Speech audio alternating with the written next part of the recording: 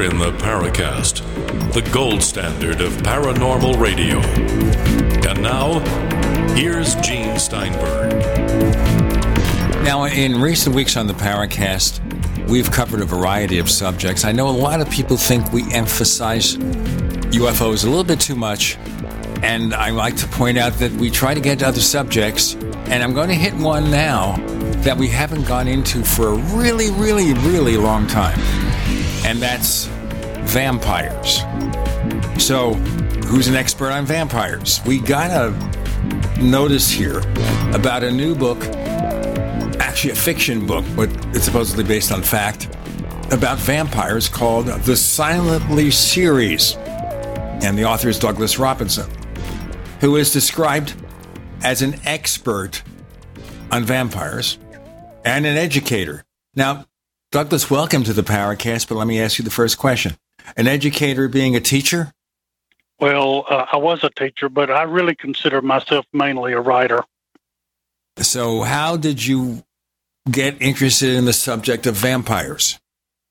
Even from a very young age, I had them on my heart and my mind from a very young age. You know, my own past has a lot of blood in it. A lot of blood in your path? How so? Well, like, for instance, when I was about 7 or 8, I started dreaming of myself dying.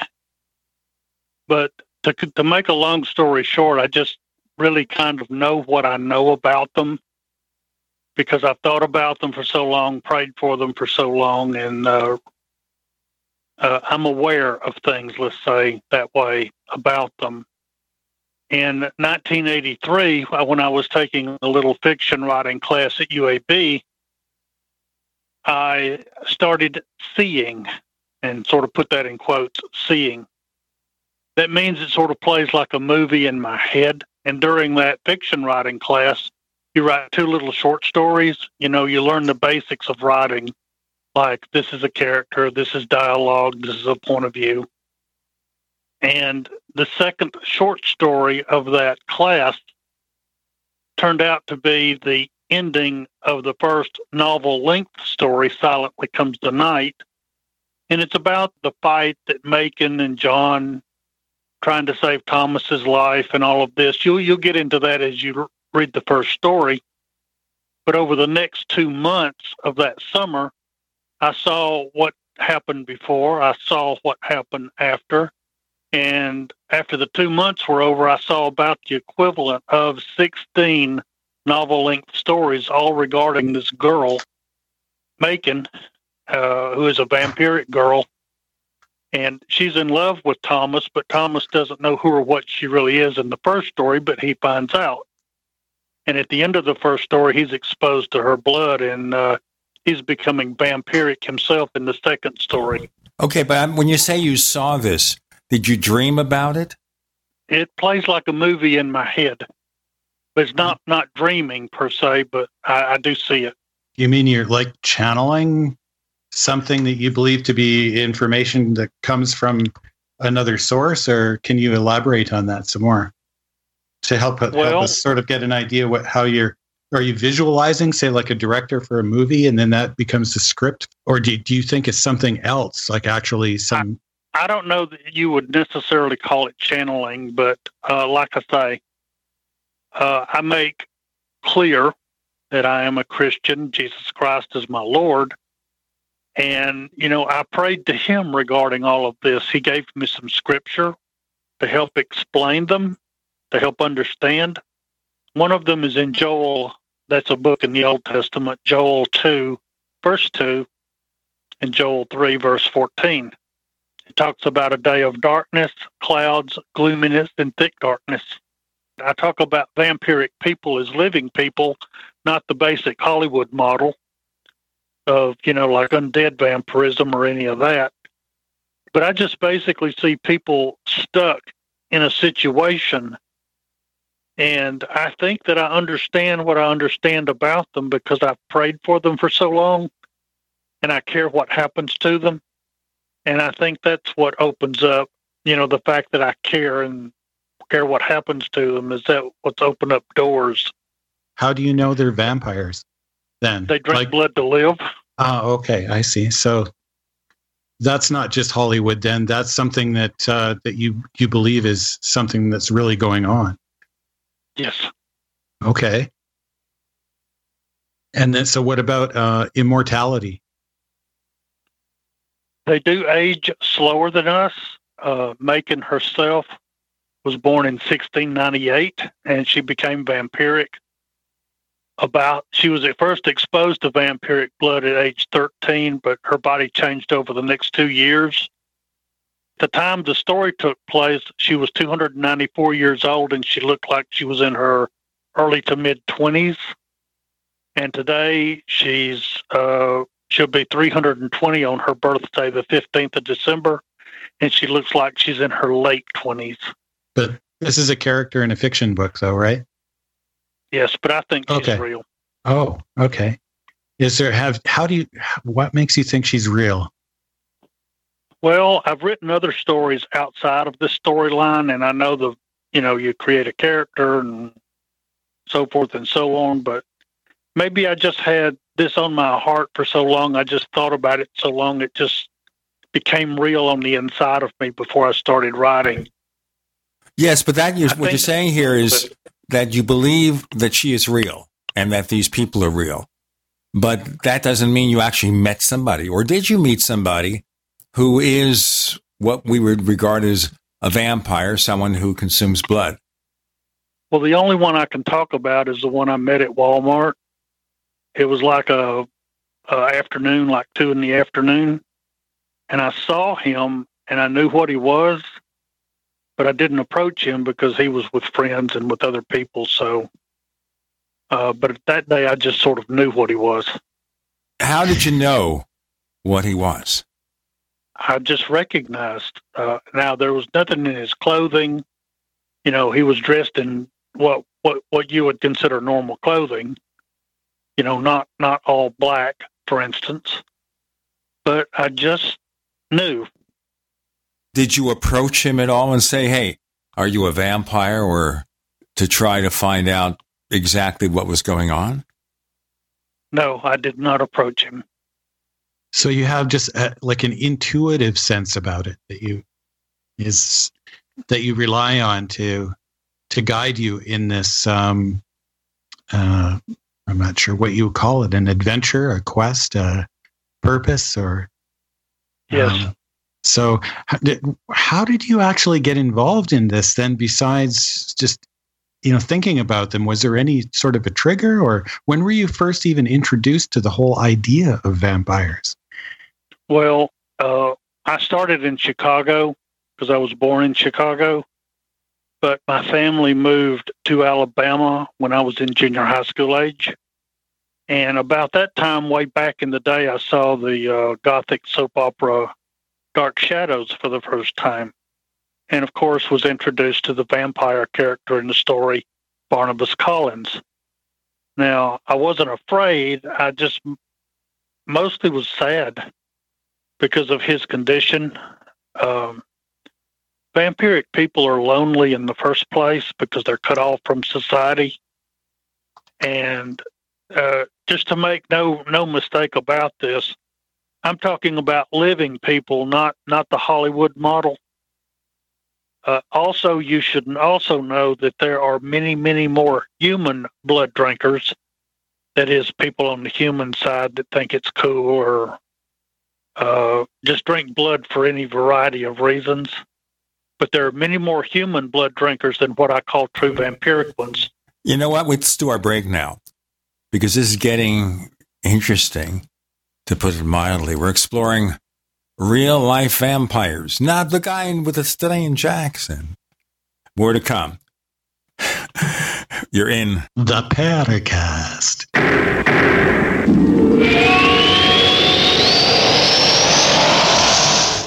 We also have swag. We have all these exclusive Paracast things that you can buy. We've got 60 or so different items, and entails t-shirts, sleeves for notebook computers, iPad cases, mouse pads, the Paracast Jumbo tote bag, all sorts of t-shirts and jackets and stuff like that for men and women. We have a Paracast aluminum water bottle. All this stuff, you go to store.theparacast.com, store.theparacast.com. What makes it special is that the items are the best quality, great T-shirts, fabrics, and they have our official logo on them. That's what makes them special, in multiple sizes and colors. We even have stuff for children, stuff for women, stuff for men. We have all sorts of sizes, like small up to X large. A lot of good stuff. That's the swag from the Paracast. You go to store.theparacast.com, stop by, and take a shopping tour. Let's talk tough. Let's talk comfort. Let's talk about down-home value. Made in the USA blue jeans, like you wore as a kid. Remember? There's a place down in Tennessee where they make blue diamond gusset jeans. They so pride in every stitch. Guarantee you love the way they fit. They put a diamond gusset in the crotch where you need it most. Blue diamond gussets got it, others don't. For good old-fashioned comfort, get Diamond Gusset jeans. Every stitch guaranteed. And our Defender motorcycle jean comes Kevlar reinforced. See them at GUSSET.com. That's gusset.com. Or call 888-848-7738. That's 888-848-7738. Diamond Gusset jeans got it, others don't. Hunters, anglers, campers, and survivalists. Get back to nature. Expand your horizons with the highest quality, most versatile, unique slingshots and sling bows on the market at slingbow.com. Sling bow products are compact and models start from just $17.98. They're perfect for your bug out bag or storing in your vehicle. Give yourself and your loved ones the excitement and tradition of sling bow. A new frontier in archery and truly modern twist on this primitive survival tool. Feel the thrill only at slingbow.com. Normal blood pressure, naturally. How would that make you feel? I'm Don from New Mexico. January of 2000, I had a heart attack. Then my real health began going downhill. I had high blood pressure, diabetes, poor vision. I wasn't sleeping well. I was a mess. Don reports dramatic improvements with Heart and Body Extract. I started taking Heart and Body Extract. From within a few days, I started sleeping better. My blood pressure normalized. My diabetes normalized. My sleep improved. Experience these benefits and more when your body heals itself with the assistance of Heart and Body Extract. Order at hbextract.com or call 866-295-5305. That's hbextract.com or call 866-295-5305. And folks, I did not expect this at all. By the 7th, 8th, and 9th day, I saw dramatic improvements from taking Heart and Body Extract. Heart and Body Extract comes with a 100% ironclad money-back guarantee. Details at hbextract.com or call 866-295-5305 for Heart and Body Extract. Water is the single most important thing your body needs, so you want to be sure it's the best for you and your family. Since 2005, thousands have depended on Berkey purified water. The Berkey Guy provides the lowest priced filtration systems in every size. For incredibly delicious water now and in an emergency, get to goberkey.com or call 877-886-3653. 877-886-3653. goberkey.com. We'd like to hear from you. If you have a comment or question about the Paracast, send it to news@theparacast.com. That's news@theparacast.com. And don't forget to visit our famous Paracast community forums at forum.theparacast.com. Okay, it's vampires on the Paracast. It's not even Halloween. Douglas Robinson joining us. We're not going to do the Bela Lugosi imitations, but it's kind of funny in retrospect that of all the people who played Dracula in the movies, the Bela Lugosi impersonation or role of Dracula in a 1931 movie and, of course, a Broadway play has become a cultural icon, and poor Bela Lugosi died in poverty. Did you watch Dracula and all these other movies about vampires, or was it mostly Dark Shadows? The first show that I remember seeing was Dark Shadows, and of course, as I was growing up, high school, college, I saw a few more. But since 1983, I've made a point of not really watching other shows or other media or other books because I want to write my storyline with my ideas and not somebody else's. Well, that's a pretty good strategy because it sort of allows all of the experiences that you've had and thoughts about it to percolate and become something more unique unto yourself. So tell us a bit more about your story then. Who's your main character again? Now, her name is Majken. Her name is spelled Majken. Her mother was Norwegian, and in her country, her name the K would be silent, and the J would be like an I sound, like Majken. But here, we pronounce it where the J is silent, and so it's Majken, the way I pronounce it. But she is the lead character in the storyline, and like I say, the storyline begins in 1993 when she was in Trenton, New Jersey. And the young man involved with her was human at the time, Thomas. And Thomas didn't know anything about who or what she really was. But there were an obsessed blood donor, a killer vampire in the city, and the young man's father that was later accidentally killed when he tried to kill her. All of these things came together, and the situation essentially disintegrated around her. And then John took Thomas to use as bait to bait her. And so there's a battle at the end of the Silently Comes the Night where she's trying to stop John, and she doesn't know that Thomas isn't killed or not. She went out there, expecting to find him dead, but he wasn't, but he was injured. And so it's a fight on the side of a cliff at the end of the story. The story itself involves 16 stories altogether. 12 of them are what I call modern day. Now, modern day is not our modern day because there's a conspicuous absence of the internet and cellular phones.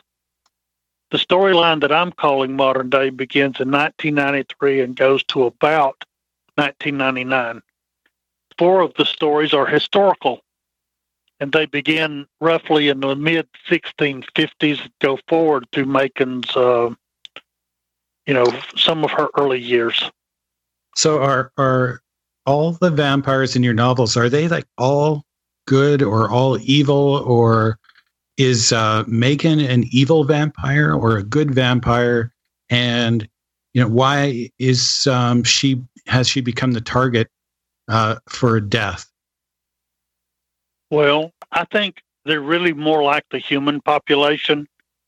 Like the human population has some really, really, really good ones, some really, really, really bad ones, and then everybody else is a shade of gray in between.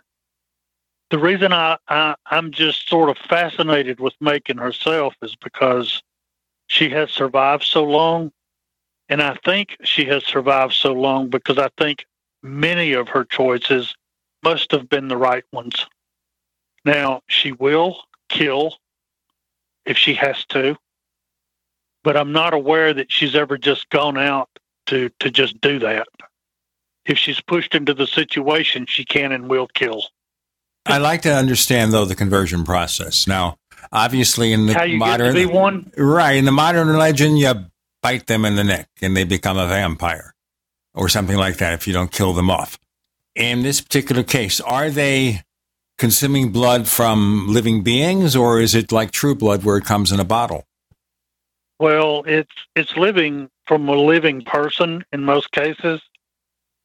And, Majken herself became vampiric because she was exposed to the person who was a vampiric person attacking her. She was exposed to his blood. In the first story, Thomas is exposed to her blood. And the only person who didn't become vampiric that way is the vampiric girl in the second story, Janine. Janine was forced into a situation in a blood cult, and she had to drink blood, and her body started changing anyway. All right, well, let me just try to put this all in perspective then. So it's a mixture of blood, and I suppose that doesn't have to be done by biting somebody on the neck. It could just be blood to blood. You can just scratch somebody and you scratch your hand and then you put them together and they are now receiving some of your blood? I think it's probably more exposure than that, I would think.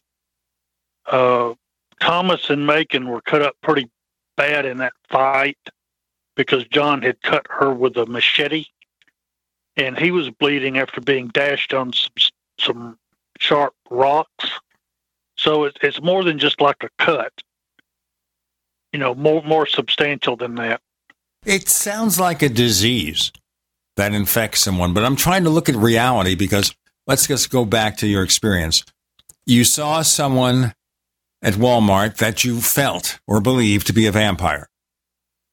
And Yes. then the rest of this all sounds like something that you dreamed up. Am I wrong? That is correct. But based on stuff that you sort of believe to be the case out there in the world, where you haven't had a direct experience with it, but you believe there's people out there who are vampires, and then you believe there's this sort of second group, if I'm reading you correctly, that are just sort of like regular people. They're like,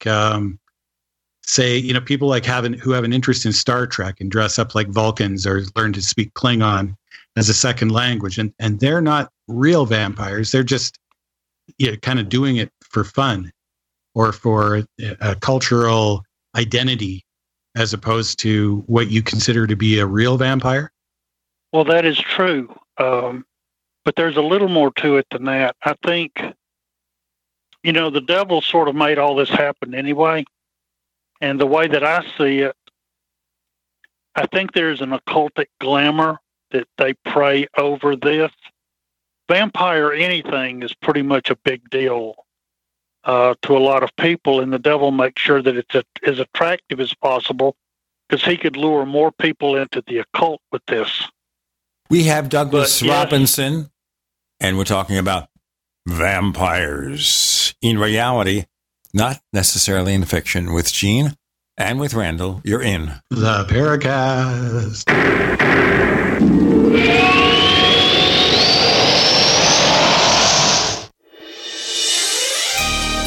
Thank you for listening to GCN. Be sure to visit GCNlive.com today. Cancer categorizes over 100 diseases. Though we do not diagnose, treat, or cure cancer, GCN team is offering the Clemson University study where there was up to a 95% reduction in cancerous cells when exposed to a plant-derived mineral supplement. If you or a loved one are searching for answers to this horrifying disease, come to GCNteam.com or call 877-878-4203. We'll email you a copy for free. That's 877-878-4203. Healthcare reform is confusing. With the loss of the Obamacare mandate, those needing help can now choose an affordable alternative. By joining Liberty HealthShare, you're part of a community of health-conscious Americans all over the country who control their own healthcare costs and choices. Liberty HealthShare is not insurance. It is an association of self-pay patients who unite with like-minded people to share the cost of their medical needs. Neighbor helping neighbor. Learn more now by going to libertyoncall.org. That's libertyoncall.org.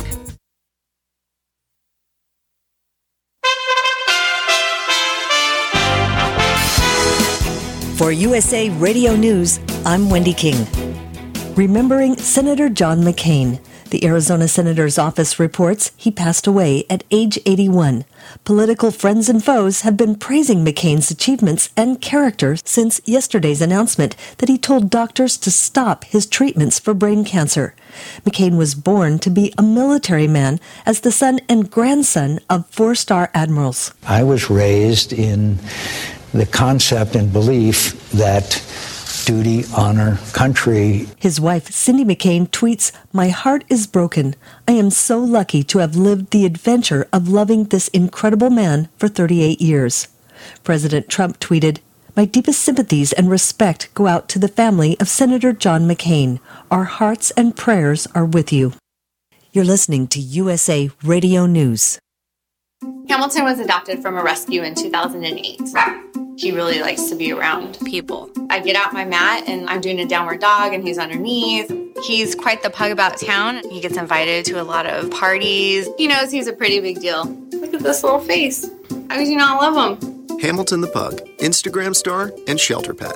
Amazing adoption stories start in shelters. Visit theshelterpetproject.org to find a pet near you. Brought to you by Maddie's Fund, the Humane Society of the United States, and the Ad Council. Now you can fly anywhere in the world and pay discount prices on your airline tickets. Book a flight today to London, Paris, Madrid, or anywhere else you want to go. And pay a lot less guaranteed. Call the International Travel Department right now at Low Cost Airlines. 800-215-5141. 800-215-5141. That's 800-215-5141. Policies issued by American General Life Insurance Company, Houston, Texas. Not available in all states. For details, visit AIGdirect.com. If you're young and healthy, you don't need life insurance, right? Yeah, that's what I used to think, too. Until my brother died at 38. Joe left his wife with 2 kids, a mortgage, and a stack of bills she couldn't pay.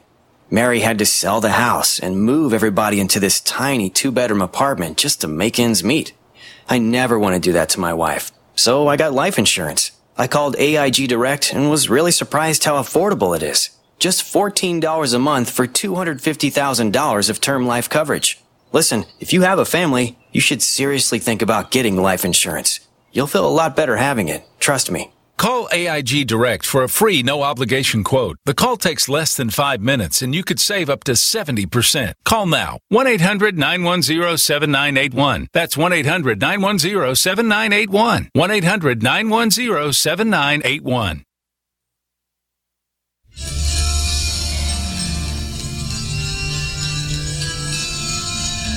Hi, this is Bryce Abel. I'm the producer of Dark Skies, the co-author of AD After Disclosure, and you are listening to the Paracast, the gold standard of paranormal radio.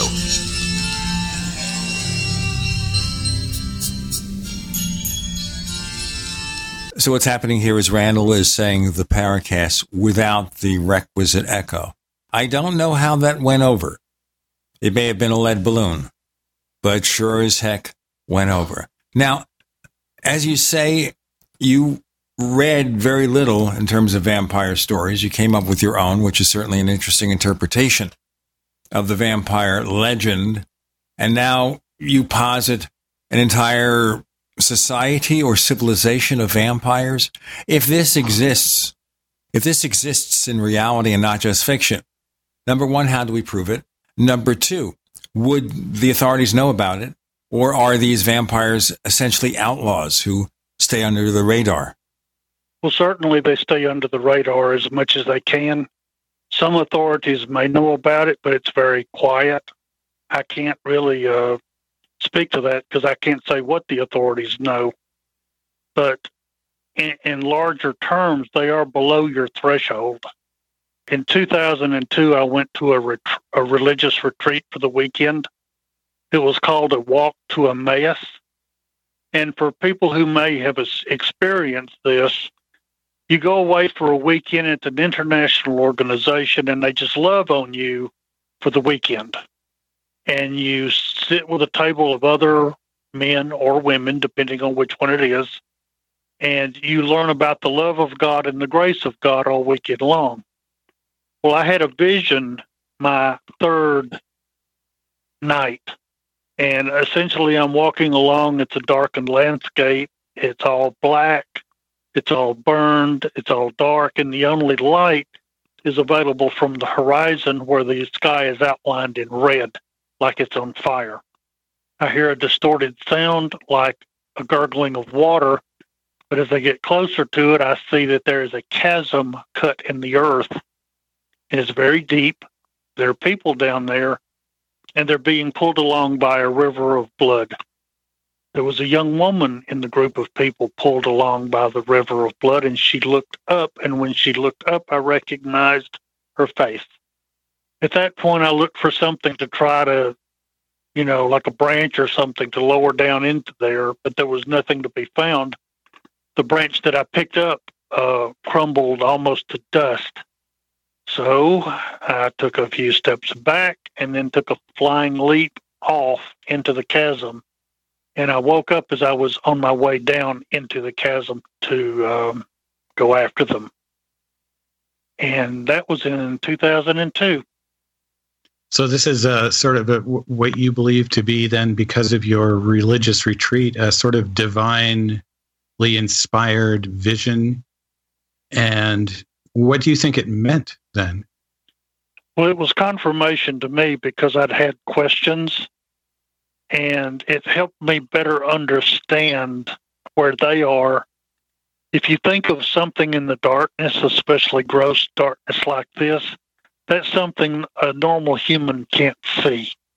Also in Scripture, flesh is generally referred to as earth or dirt, and since they are cut in a deep chasm in darkness below ground level, they're beneath your sight. And like I say, a friend of mine who happens to be a pastor, he did make a comment that I did see them, even though it was really physically impossible for me to see them. I still saw them.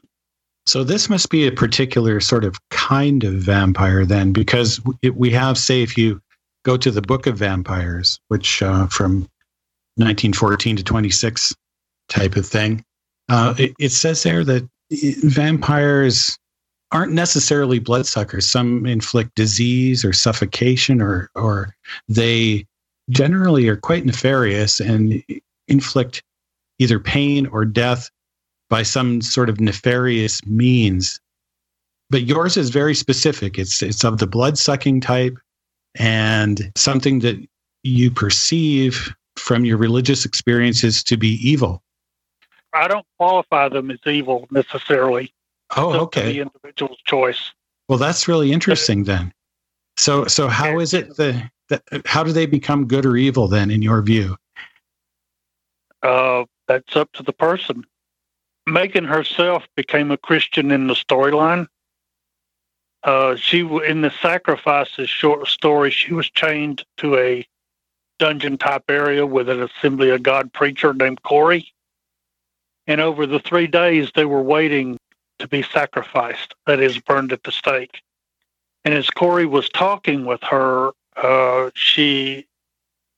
among other things, he taught her the little song, Jesus Loves Me. And it got into her heart, and she did accept Jesus as her Lord just before they were to be burned at the stake. So would that mean, okay, we're talking Hollywood tropes here again, though. So perhaps,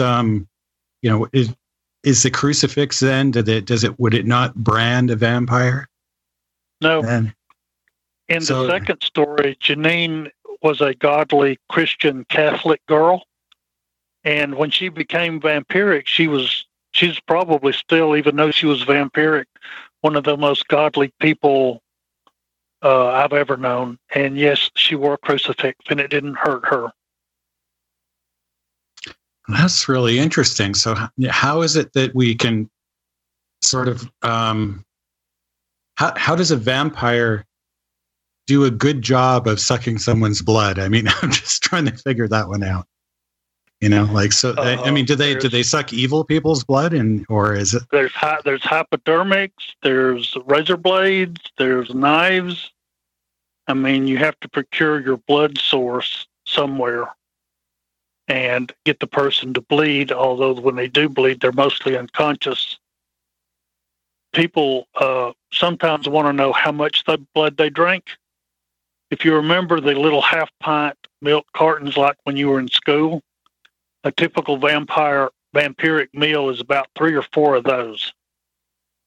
They can drink animal blood for a short time, but they invariably go back to human blood because it's qualitatively different than animal blood. So now, if you can become a good vampire and in the favor of God, then at some point, do you believe that God, in all his wisdom and power, could simply cure them of their vampirism and restore them to normal people?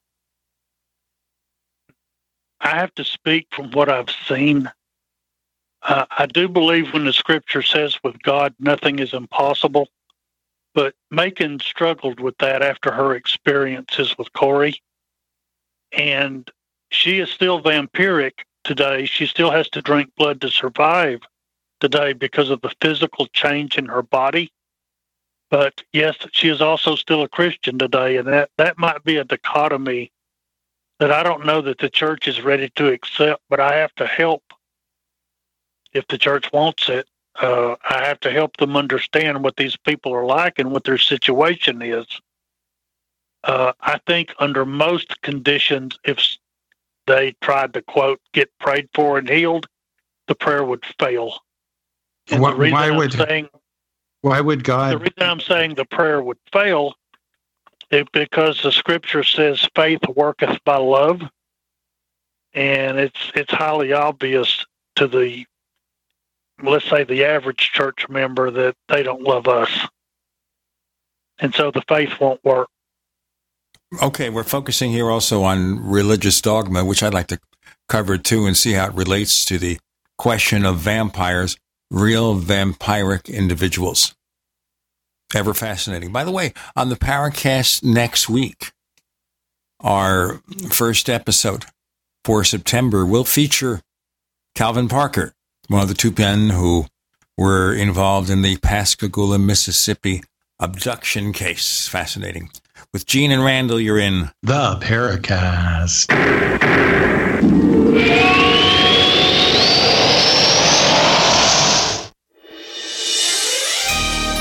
Thank you for listening to GCN.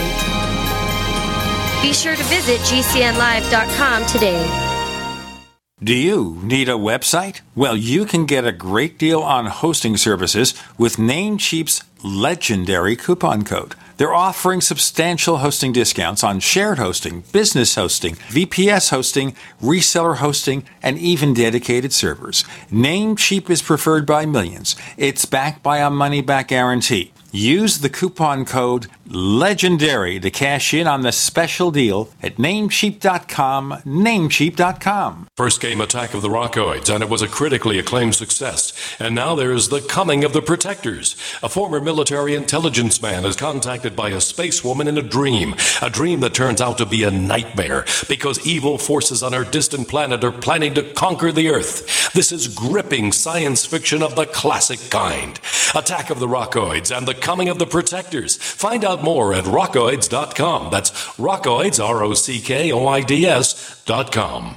Most of you know that heart disease is the #1 silent killer in the U.S. What if I told you for just $54.95 a month you could fight against heart disease naturally? At Heart and Body Extract, we've been helping thousands of people get back to a healthier heart. Don't just take my word for it. Check out all of the success stories at hbextract.com. Or to order, call 866-295-5305. That's 866-295-5305. hbextract.com. Don't risk it when you can take charge of it. I'm David Hall, founder of Diamond Gusset, where we're proud of our 100% grown and sewn American-made jeans. Whether you're out for dinner, working on the farm, or on the road, Diamond Gusset Jeans offers a full spectrum of styles and sizes for any occasion. To find yours, visit gusset.com. That's GUSSET.com.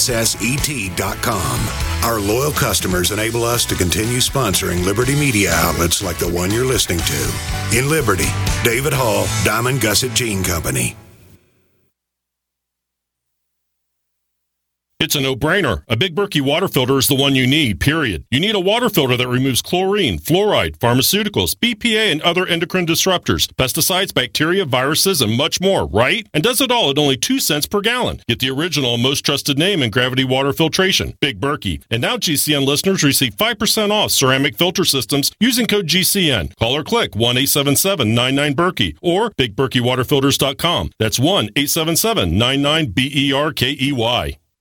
Long-distance travel or long hours in front of a computer can take its toll on your body. Get relief for your neck or back pain when you search Amazon for Sunshine Pillows, heating wraps, and pads, often listed as an Amazon choice. Why take another pill? Now, from Sunny Bay and by customer demand, we introduce our extra long neck heating wrap, a complete wrap, wide and hands-free, and brings fast relief to those who suffer from neck or back pain. You can easily find Sunshine Pillows on Amazon. Or search Amazon for our new Sunny Bay disposable heat pads. Or look for Sunny Bay heated neck wraps for relief from back pain to menstrual pain and cramps. Sometimes life can be a pain in the neck, or back, or shoulder. See why our company, Biomed DB Design, has a lifetime 100% positive rating on both Amazon and Etsy. Just go to Amazon.com and search Sunny Bay or call us 253-678-1361. Homemakers. Groceries by mail ships free. Try our amazing bacon. It stores in your pantry. No refrigeration required. Our value-added packaging provides a 10-year shelf life and protects the leanest, thickest, center-cut, fully cooked bacon in America today. Ready to eat right from the pouch or warm and serve. Always priced less than grocery for your everyday use. Savory and delicious. Order today at readytoeatbacon.com. readytoeatbacon.com.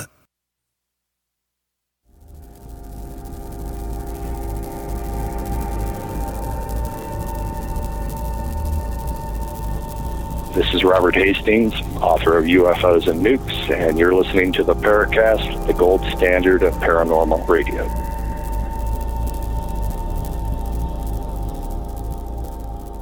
Good, you're not using the vampiric cliches.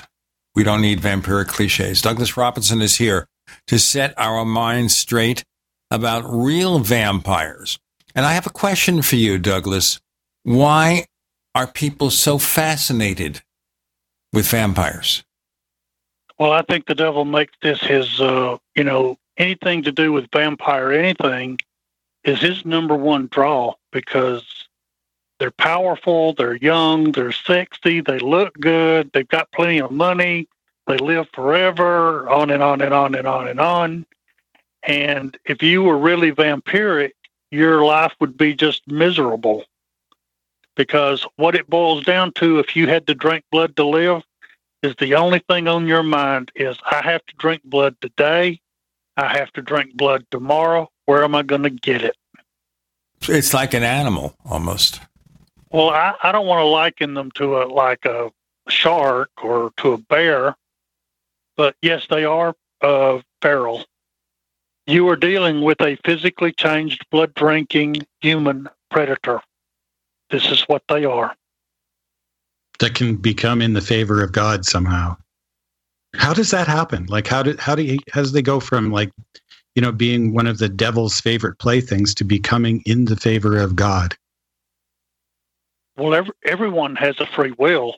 Even the demoniac man with the legion of demons in him wanted Jesus and could make that choice. And any person in their right mind in a physical body can make that choice. So what kind of choices do they make then, for example? Well, Jesus said, I am the way, the truth, and the life. No man comes to the Father but by me. And he said, because he said, I am the way, that's a choice. Every person has that opportunity to make that choice. So you're saying accept him or not as Lord and Savior. So you're saying that, say, someone is this something that Megan did? Did she decide to make a conscious choice to follow Christ and therefore hope for some sort of redemption? Well, now, like any person that gets saved, the surety of your salvation comes over time, and it did for her just like it does for anyone else. Her prayer literally was, Lord, save me, and he did. Now, what are some of the things she did besides pray? Like, did she do is she a heroine or is she a villain? I think, well, of course, I've seen her for a lot longer. If she has to do something, I'm not really sure how to describe her, because every person has bad in them. Every person has the potential for doing horrendous things, and I'm sure she does too. But I've never seen it in her behavior or her actions when she had a choice to be anything other than gentle, when she can be. Of course, you're talking about a fictional character. She can be anything you want her to be. And we're talking here about Christianity and its relationship. Is there such a thing as a Jewish vampire? Is a there's such a thing as a Buddhist vampire or possibly a Muslim vampire. I can't speak to the other religions. I'm only aware of Macon and Janine at this point. And you're aware of them strictly as fictional characters, not as real living people. True, until they walk up and say hello.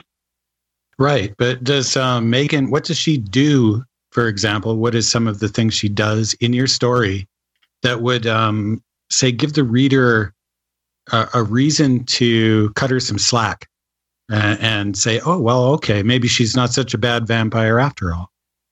Well, especially in the second story, you see Janine, and, Janine is trying to save a 7-year-old girl from her own father. Her father is the leader of the blood cult, one of these wacky humans that thinks drinking blood is a good idea because it'll do something for you. And Janine is doing everything she can to save his daughter, his firstborn, because he decides he wants to sacrifice her. And as soon as Janine learns this, she says, no way. And so she takes Alicia and runs with her. That part of the story took place in Helena, Montana. And by this time, Thomas is on the other end of the country in Sumter, South Carolina, going through his change. And Macon herself is sitting in New Orleans, recovering from what happened in Trenton. But when she decides to go to him and thinking that she can improve his chances for survival, she did love him, and she does love him in the storyline. And that's obvious in her behavior. That's obvious in when she met Thomas's sister, Kimberly. Now, Kimberly is a very naive, she was 16 years old at the time. She had already graduated from school because she was double promoted a year.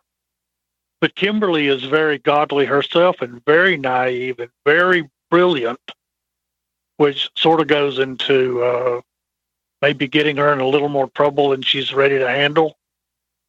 But, when Macon has a choice, in all that I've seen in her, she's not out to just hurt and kill and cause damage. The thing that people need to understand about vampiric people in general is because they can't afford for wanton killing of humans, because the person that they kill today is the person they cannot feed from, say, 3 weeks from today. The human race equates to their food source. And so they know better than to go just randomly, wantonly killing. Okay, that makes hopefully that's an encouragement. That makes a certain amount of sense. Now, let's just hypothesize a little bit here and jump into the real world a bit, where we had a guest on recently talking about cattle mutilations, where some of these cows have been completely drained of blood in sort of a mysterious kind of way. Now, do you think maybe you've got some kind of vampire action going on there or something? I think most of that is occultic, because they make a point of leaving the cow and where it can be discovered, or do they? Oh yeah, they do, definitely. And in these cases where the blood is all drained, it's really kind of odd. It's not something that you would typically see, according to the pathologists, in an animal that's just died on its own. So if you're saying that these are cults, there hasn't been any actual hard evidence of that. It's sort of a mystery that happens. And in some cases, these animals are believed to have been dropped from the air. Like, do your vampires fly, or do they have some kind of extra technology, or are they just like regular people? At this point, I see them as regular people, although they are stronger and faster than a normal person. And but they could get by on cow blood if they needed to. Yes. Okay. So maybe what we've got is the good vampires sort of out there, taking cow blood or something instead of people. And then the bad ones are the ones that actually go after it. So how come we don't have more evidence then of real people coming into hospitals with vampire bite marks or whatever the case is? Well, Macon takes blood like venipuncture using needles and hypodermics and that sort of technology. Or she could use a knife, or she can use, Janine used razor blades. But I think a lot of this is hidden. What I'm calling true vampiric people, I think a lot of that is hidden in what the human population does. So you got to sort of sift through it all to really see it. Now, there are some things there that obviously challenge medical science. It would be nice maybe to have them look at a vampire and see what there is about this subculture that allows them to live for hundreds of years and age very little, like a Kryptonian or something like that. Well, and now let's talk about that in our next segment, okay? All right? Yes, sir. Right. We're talking about vampires and the work of someone who has explored this society, for better or worse. And I won't even begin to try to make a suggestion one way or the other, but certainly something has gone on. We have our co-host, J. Randall Murphy. I'm Gene Steinberg. You're in the Paracast.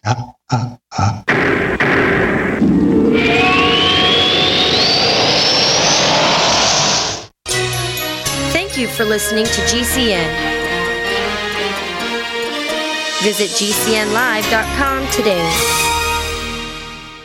Attack of the Rockoids has been well received by critics and readers alike. It's a thrill-a-minute story you'll never forget.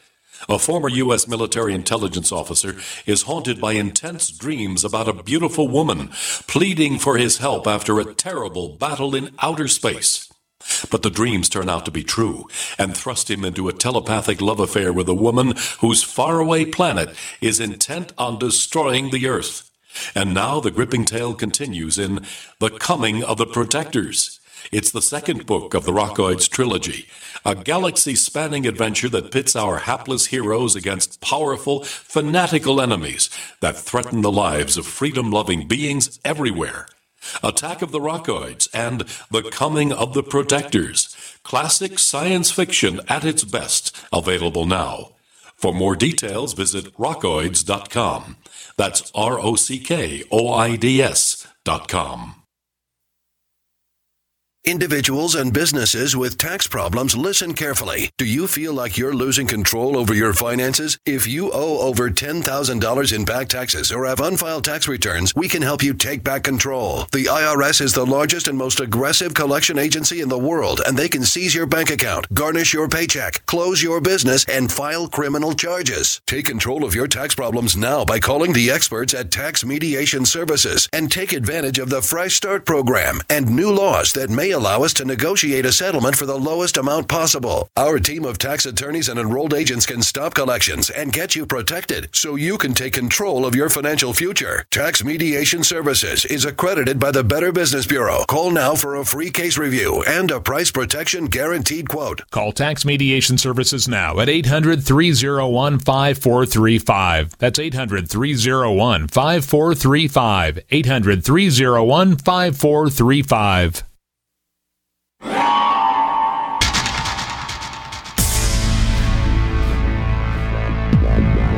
Welcome back to the Paracast, the gold standard of paranormal radio. And now, here's Gene Steinberg.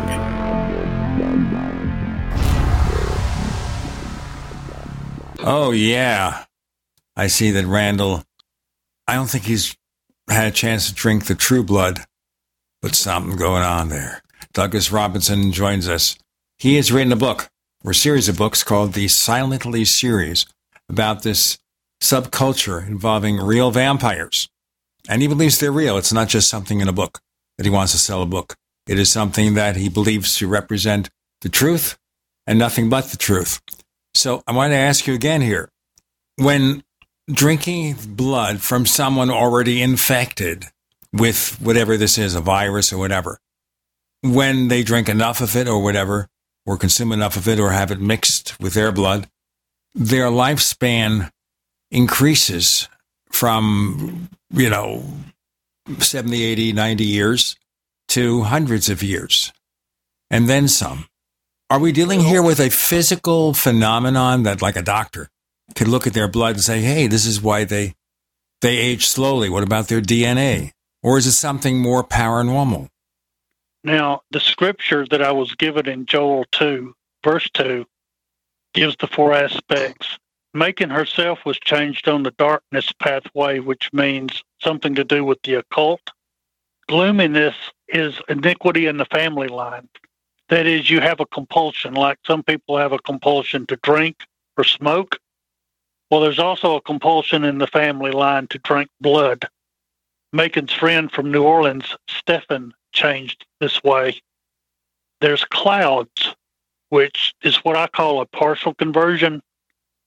Stephen's intended Michelle in the 3rd story falls under this because she had not fully changed yet because they were taking their time to get her there. And then there's a thick darkness. You don't meet one of these kinds until the middle of the storyline where Macon meets a person such that she has never seen before, and he's so different from anything, he's called the other. So out of these 4 aspects, all the way from clouds to gloominess to darkness to thick darkness, there's the difference in the manifestation. Like in Macon's case, it's like 25 years, calendar years for one of her physical years. In Stephen's case, it's more like 15 years for, 15 calendar years for one of his years. In the lowest case, it's more like, like 5 years for 1 year, 2 to 5 years for one physical year. So all the way up the scale. The reason they don't appear to age, in the 3rd story, Macon was actually in an accident, and she was kidnapped by these doctors in Odessa, Texas. The 3rd story of the storyline is called With Deadly Intent. As part of this storyline, Macon herself has been captured by these doctors. Specifically, her internist, Dr. Benjamin, is trying to figure out what she is because they know that she needs blood, but they're trying to get an understanding of this. Even after they zapped her with an X-ray and other things, he did determine that more of her metabolic process was given to maintenance and repair. In his case, he found like 75%, but I think Macon in her native, normal, natural state, that percentage is much higher, like around 95%. Blood is a very singular food source. Humans have to eat and drink all kinds of things, like steak, like salads, like vegetables. But a vampiric person that has to survive on blood, it's a very singular food source. So their metabolic process is streamlined, and so much more of their physical metabolism is given to maintenance and repair than a normal person, which is why they don't appear to, quote, age as the years go by. Well, let me ask you another question about the vampire. The other legends, which is during daylight, they have to return to their native soil. That's the Dracula legend. And then if they are not going back to coffins, they still have to stay indoors during the day, and only at night can they emerge among us. Otherwise, they will burn up in the sunlight. Is this anything that's true, or can they just live among us and behave completely normally? Well, Macon has sunlight sensitivity, but she won't burn into flames. She'll get sick. If the devil had all of vampiric people burst into flames when they get into sunlight, all of his work, it goes up in flames, literally. But if you can make them sick in the sunlight, you can still get them to operate mostly at night, but without the risk of losing your investment. So this is very much involved with God and the devil in what they worship and what they do. But we're looking at the Christian religion. We're not looking at other religions and how that might impact the vampire's journey. Well, like I say, since I am a Christian, I do believe that when Jesus said, "I am the way, the truth, and the life," no man comes to the Father but by me. I believe that's true. In real life, there is such a thing as clinical vampirism. It's known as Reinfeld's syndrome, and that is a compulsion to drink blood. However, the medical literature on that doesn't indicate in any way that it actually contributes to longevity. So it seems to me that the whole longevity thing is purely much mythological, although there are people that do drink blood. Like I say, I know what I saw, and I'm relating to you as I've seen it and I understand it. Most of what I know about vampiric people comes from Macon herself, as I've seen and looked at her. Well, this, again, sounds very much more like a channeling of somebody that you believe is a real character somewhere rather than a character that you've developed for a fictional novel.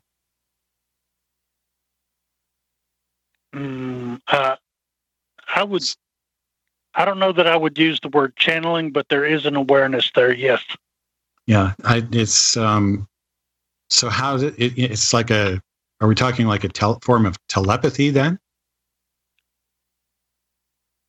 I think what largely happened when I was around 13 or so, I prayed unto the Lord for them, and at that point I had got where I saw that they were abandoned and feared and nobody wanted them, but I did.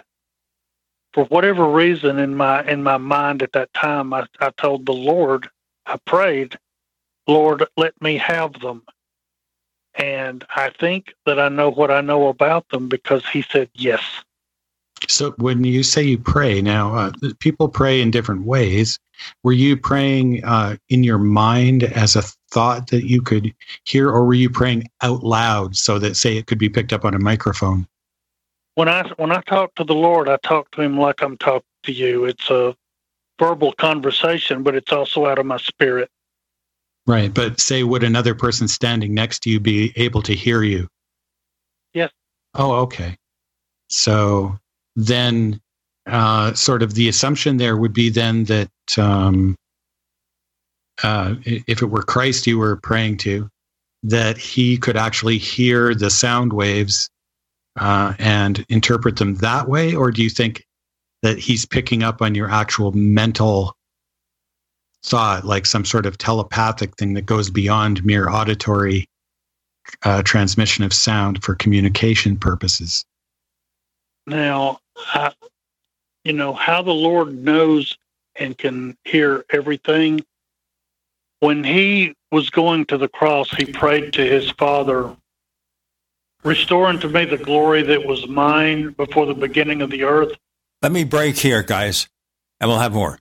Douglas Robinson, Gene Steinberg, J. Randall Murphy, you're in the Pettercast.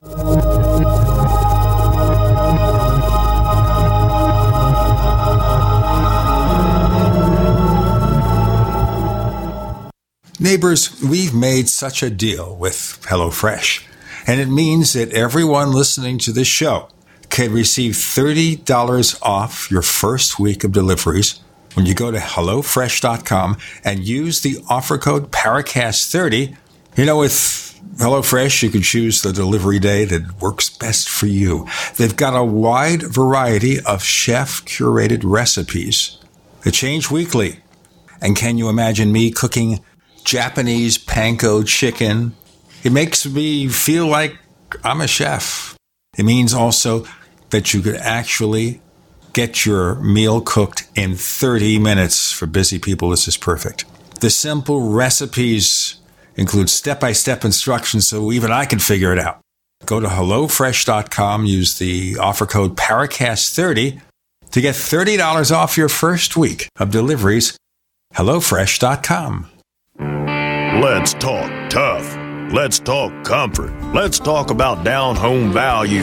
Made in the USA blue jeans, like you wore as a kid. Remember? There's a place down in Tennessee where they make blue diamond gusset jeans.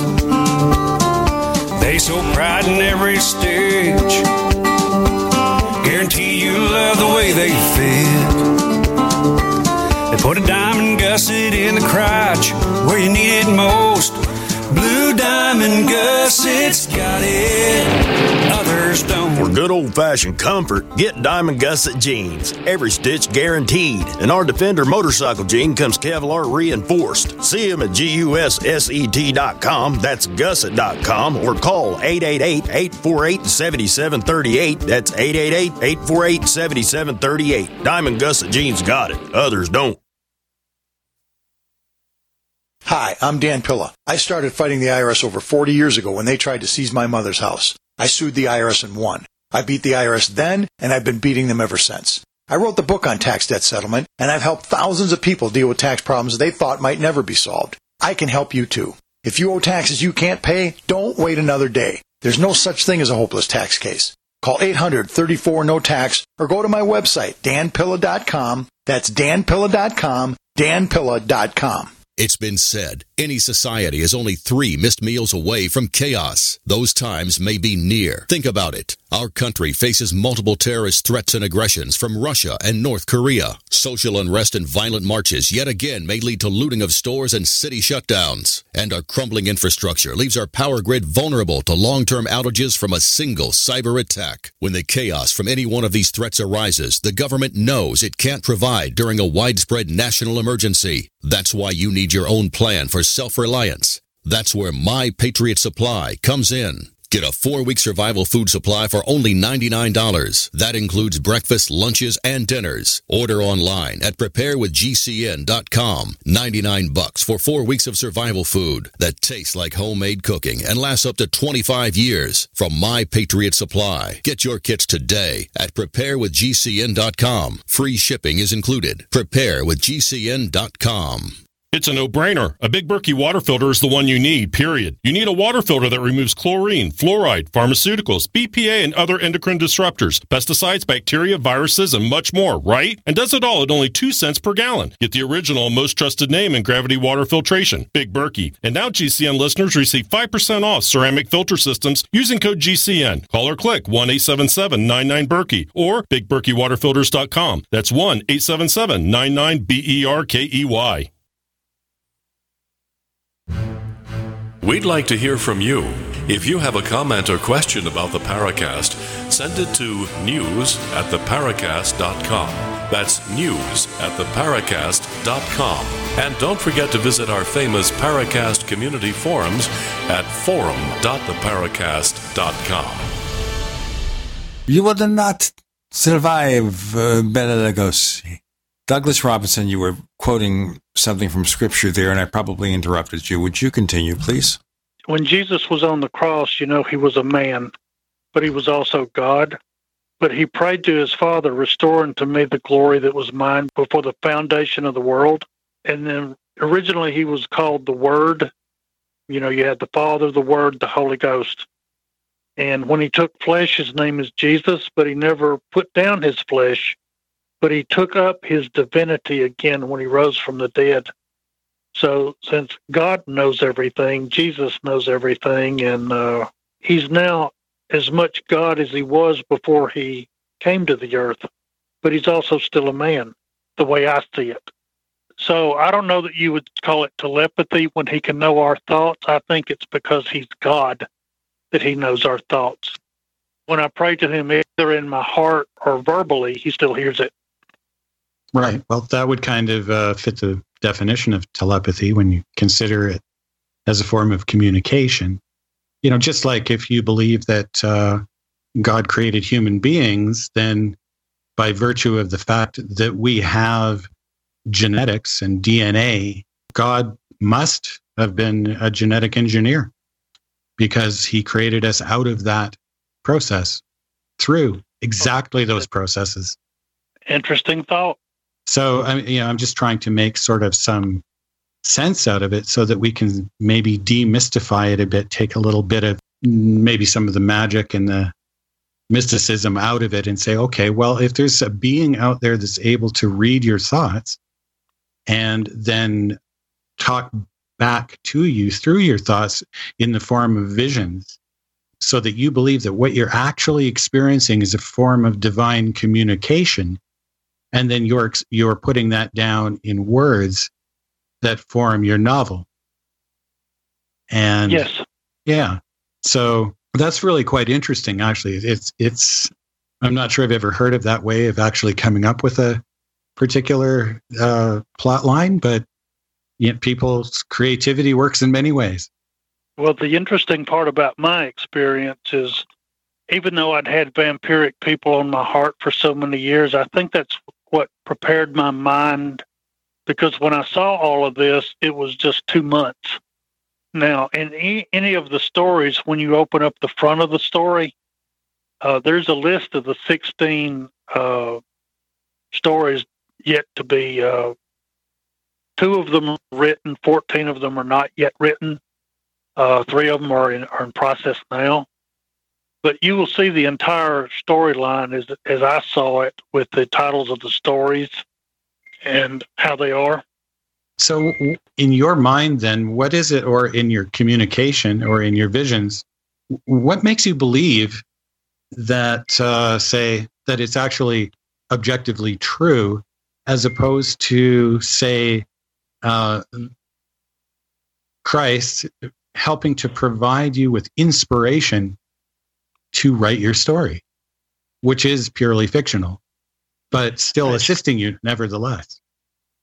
Each of the 4 story blocks, that is, every 4 stories. When I was sitting and thinking about all of this, it looked like to me that each 4 story blocks repeated the pattern of love, grace, compassion, and what I call right with God. And that seemed to me to be too much of a coincidence for me to have come up with it, say, on my own. In the first story, Silently Comes the Night, Macon does fall in love with Thomas. It's rather late in the story before you really see a manifestation of that. But her behavior toward him and her concern for his life and all of these things makes me think that her love for him was real. In the second story, you meet Janine, which introduces you to the grace of God, because even though Janine is vampiric and she's being chased by this madman that wants to kill his own daughter, the grace of God keeps showing up. I didn't even find out until later that Janine's name itself means God is gracious. In the third story, Macon is captured by these doctors and her internist, Dr. Benjamin. He's a good man, but he's being pressured by these other doctors around him. But he eventually comes to the conclusion that what Macon is a closed system, that nothing can be done, nothing can be gained from her to help, say, prolong human life or cure diseases. When he saw that, he released the seals on this tank thing they had her sealed in, and so compassion shows up. In the fourth story, Kimberly is involved, and Kimberly is a very naive but godly girl. So I'm very certain in the fourth story that right with God is going to show up. And that pattern persists throughout each of the 4 story blocks. That's one of the other reasons why I think this story is more real. All right, but right now all we have here is your feeling that, number one, you met someone who might be a vampire at a supermarket. You had dreams. You imagine an entire subculture of living creatures that subsist on blood and live for centuries rather than decades. And it sounds fascinating. You also inserted your Christian beliefs into your stories, which is your privilege, of course, and the way you do things. And nobody's going to criticize that. I'm just trying to find a reality in it. To me, it just sounds like, wow, this is cool. This is an interesting slant on vampires, but what else? I could be wrong. This could be all my imagination. Maybe I'm screwed in the head, whatever you want to call it. I could be wrong. Well, what I'm seeing here or hearing here actually is a lot of symbolism. And you seem very aware of the symbolism, particularly religious symbolism, and how it relates to different forms of morality, psychology, and so on in a religious context. And you're weaving it together in a story that appears, from my perspective, to help to bring an awareness to the reader about the good and evil from the perspective that you're seeing it. So maybe you might want to consider that, it's not necessarily just fiction in terms of that particular context. We can, in other words, all forms of storytelling can convey a message, and your message can be entirely sincere and real and valid within a religious, philosophical, theological framework, without it necessarily having anything to do with, say, real vampires. Maybe it's your calling, so to speak, to write this story to inspire people to think more about these symbolisms that you're describing, because really if we look at it on that level, they are quite fascinating. You're very kind. Thank you for that. We've got more to come with Gene and Douglas and Randall. You're in the Paracast.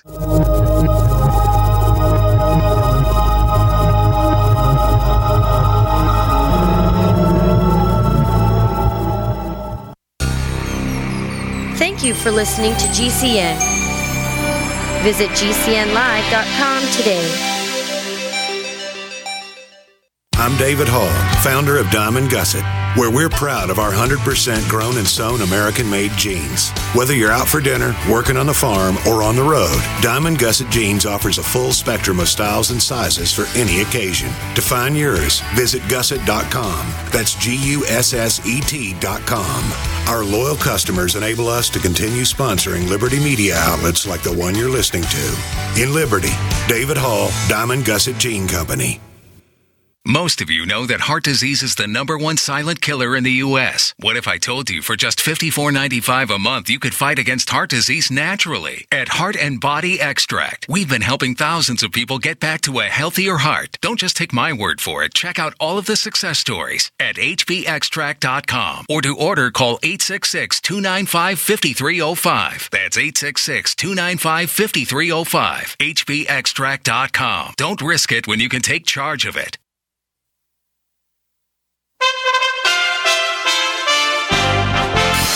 For USA Radio News, I'm Wendy King. He was a warrior who became a politician, and for many, an American hero. Arizona Republican Senator John McCain has died at age 81. He'd recently stopped treatment for brain cancer. He once said he has no regrets and held no grudges. If I took offense at everybody who has said something about me or disparaged me or something like that, life is too short. You've got to move on. At a reception honoring McCain earlier this year, Democrat Chuck Schumer paid tribute. These are the things I think of when I think of John McCain. I think of his steadfastness, which could also be called stubbornness, his biting sense of humor, which could also be called cantankerousness. And I think of his principle, his unyielding faith in America's values, which cannot be called any other thing. You're listening to USA Radio News. This is an urgent health notice for all residents suffering from back, neck, knee, and wrist pain. You may qualify for a pain-relieving brace at little or no cost to you, but the deadline is fast approaching. Simply call the Health Alert Hotline now. You heard right. You may qualify for a pain-relieving back, neck, knee, or wrist brace. These items may even be covered by Medicare or your private insurance. The Health Alert Hotline is your brace company. These specialized braces have been tested for pain relief. Call us toll-free right now to determine determine your eligibility and to learn how to use your private insurance or Medicare to minimize your out-of-pocket cost. Don't wait. If the deadline passes, you may lose your opportunity to get a pain-relieving back, neck, knee, or wrist brace at little or no cost to you. 800-296-1261. 800-296-1261. 800-296-1261. That's 800-296-1261.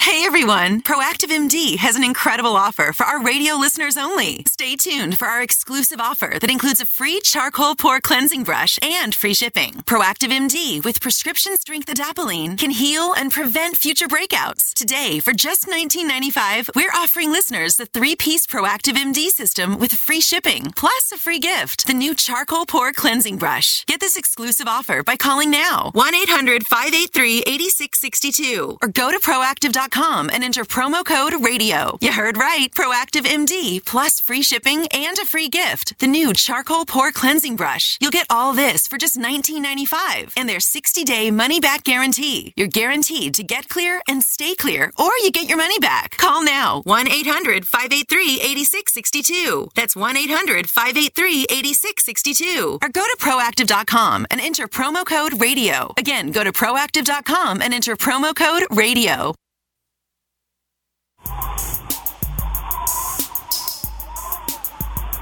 Hey, this is Marie D. Jones, the author of This Book is from the Future, and you are listening to the Paracast, the gold standard of paranormal radio.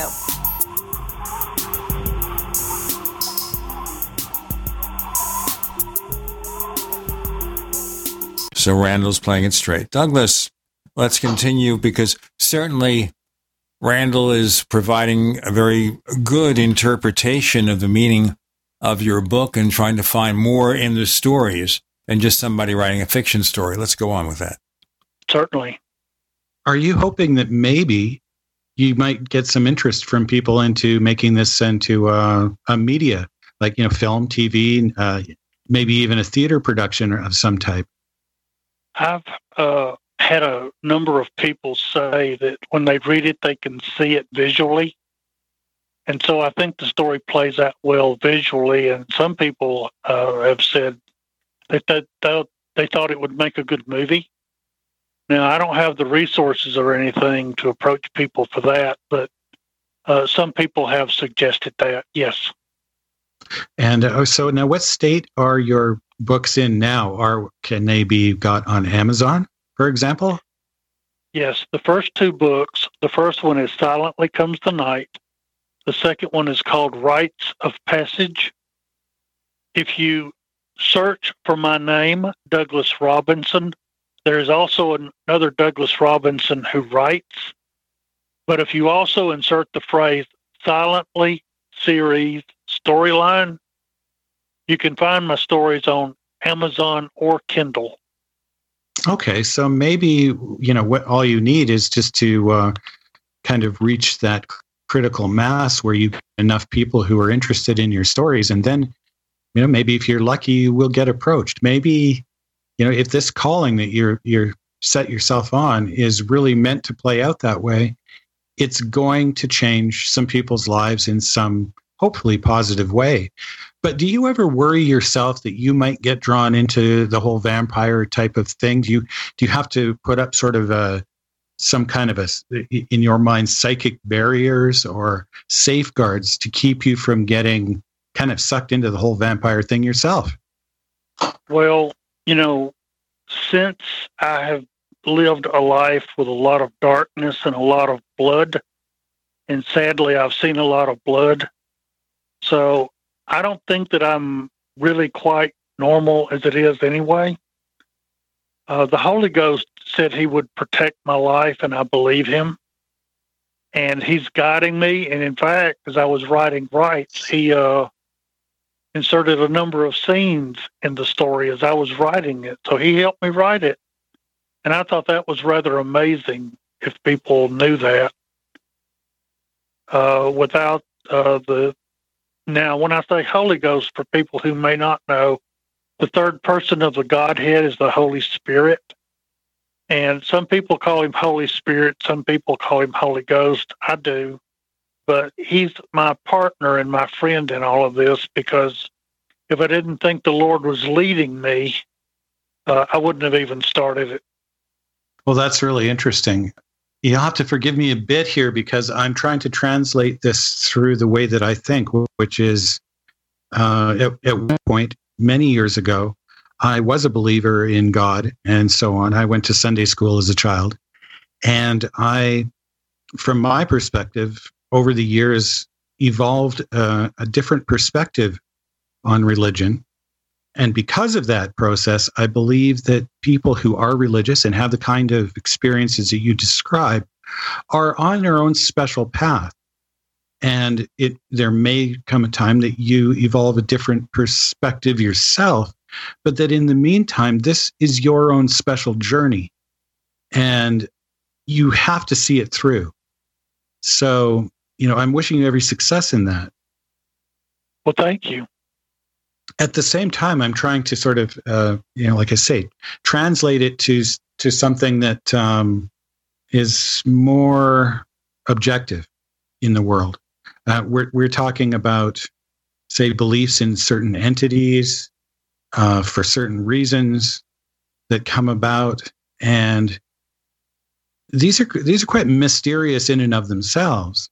Like, if the vampires are mysterious, I think that this inspiration that you're getting, this sort of divine inspiration, is itself quite mysterious. And I don't have the same view of God as you do, I don't think. But what do you actually see God as? How do you define this? Like, do you believe he's a creator? Are you a creationist? Well, in the beginning of the scripture that I have, which is the King James Bible, it says, "In the beginning, God." And it just sort of leaves it there, because the scripture itself says that those who come to God must believe that he is. And one of his names, as he was described in the Old Testament, is that I am. So, seeing that I take the scriptural interpretation of God literally, and like that, and that I believe that Jesus is necessary for a person's salvation, and that's how I view the world, then, I can't really speak to the other points of view because I haven't really experienced them. But I'm thinking that with God's help and me writing this storyline, I do think it is what I am supposed to do. And do you see an end point for this? Do you see, what I'm saying, a overall purpose to this, that, what are your readers supposed to come away with by the time they're finished reading this series? If you think of a vampiric person as being literally stuck in that situation, I think people's in general capacity, they would care a little bit more and not be as afraid. I think the purpose my storyline presents is a open window. Now, Macon herself describes what she is looking through a dark window. That's like an analogy in the first story. And it pretty much is, because they're on one side of the track, so if you will, and we're on the other side. My point of view that I think I have when I'm writing, I think I'm on their side of the tracks, looking back across at humanity, rather than me sitting where I am now trying to understand their world. This is a morality tale, obviously. And I wanted to ask you here, you have written these books for how long? When did the first volume come out? I started writing in 1983. Silently, the first draft took me 3 years. I submitted it to a contest and got editorial help. The second draft took me 3 years. And then for some reason, I just couldn't seem to go any farther. So I went off and wrote other things, but I came back to the storyline in 2010, and I finished Silently in a couple of months, and then I picked up Rites of Passage and wrote it in a year. Since you have these books published, has anyone come to you with more information illuminating the Vampire Society? No. What kind of reaction do you generally get from your readers? Honestly, I haven't really encountered my readers directly. Some people I've gotten feedback say that they're really liking the storyline. I've seen a few comments online, which are generally positive, and I'm thankful for that. But by and large, I'm not really in regular contact with my readers because I'm not on social media and I'm not on any of these other platforms. Right. I'm pretty sure I've got your name spelled right here. I'm looking on Amazon now, and I'm not seeing any of your books coming up here. Well, I hope we'll find it before long. Let's have that question answered in our next segment.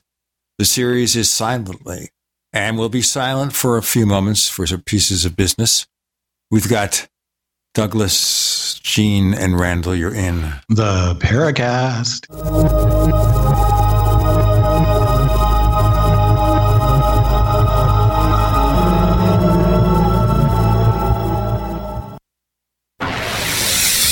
You are listening to GCN. Visit GCNlive.com today. Do you need a website? Well, you can get a great deal on hosting services with Namecheap's legendary coupon code. They're offering substantial hosting discounts on shared hosting, business hosting, VPS hosting, reseller hosting, and even dedicated servers. Namecheap is preferred by millions. It's backed by a money-back guarantee. Use the coupon code LEGENDARY to cash in on the special deal at Namecheap.com, Namecheap.com. First came Attack of the Rockoids, and it was a critically acclaimed success. And now there's The Coming of the Protectors. A former military intelligence man is contacted by a space woman in a dream that turns out to be a nightmare because evil forces on her distant planet are planning to conquer the Earth. This is gripping science fiction of the classic kind. Attack of the Rockoids and The Coming of the Protectors. Find out more at rockoids.com. That's Rockoids, ROCKOIDS.com.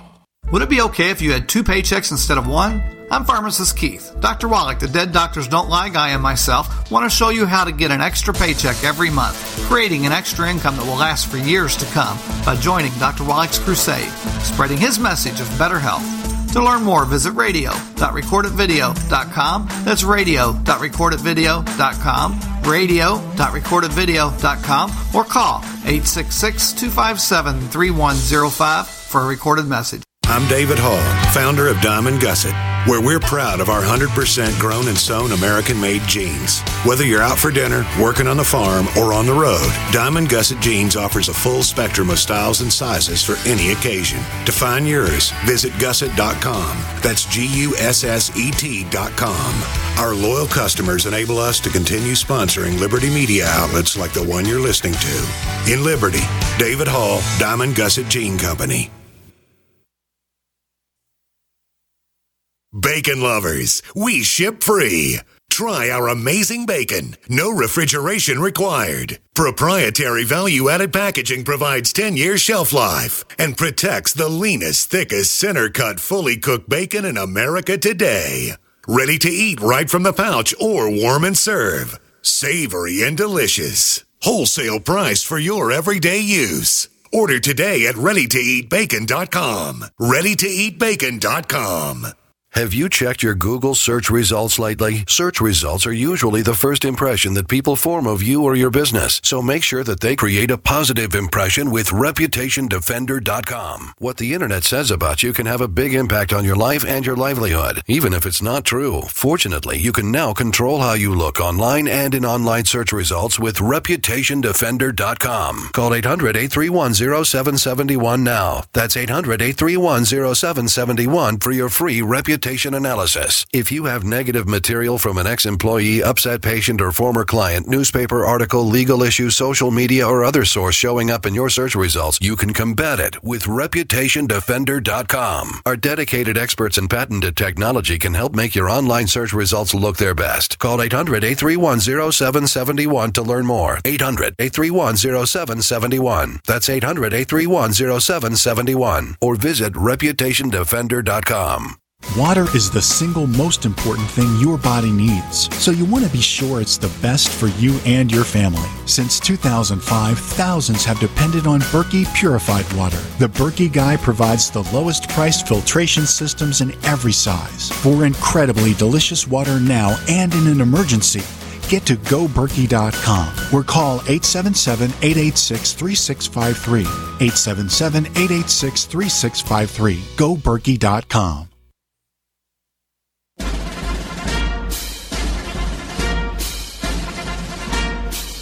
Hi, it's Grant Cameron from presidentialufo.com. You're listening to the Paracast, the gold standard of paranormal radio. Okay, Randall, did you succeed in locating the books on Amazon? Well, I'm looking under Douglas Robinson. I'm not seeing anything come up in the way of vampires. I think we've got a translating thing, but probably, let's see, where are we here? Oh, wait a minute. Here we go. Yep. I think you were saying one of them was rites of passage? Yes, sir. Yeah, there we go. Here we go. They're just a little further down the page. That's all. And it looks like one of them's got a 4.5-star rating. Well, thank you, Lord. So there we go. Pulled that one out of the fire. Had me worried for a second there, Doug. When you write, then, how does this take place? Do you have a computer or a workstation, or how do you do it? Well, back in the day, the original story was typed, handwritten in a notebook or paper, and then typed on a typewriter back in the day. Lately, I use a word processor in a computer.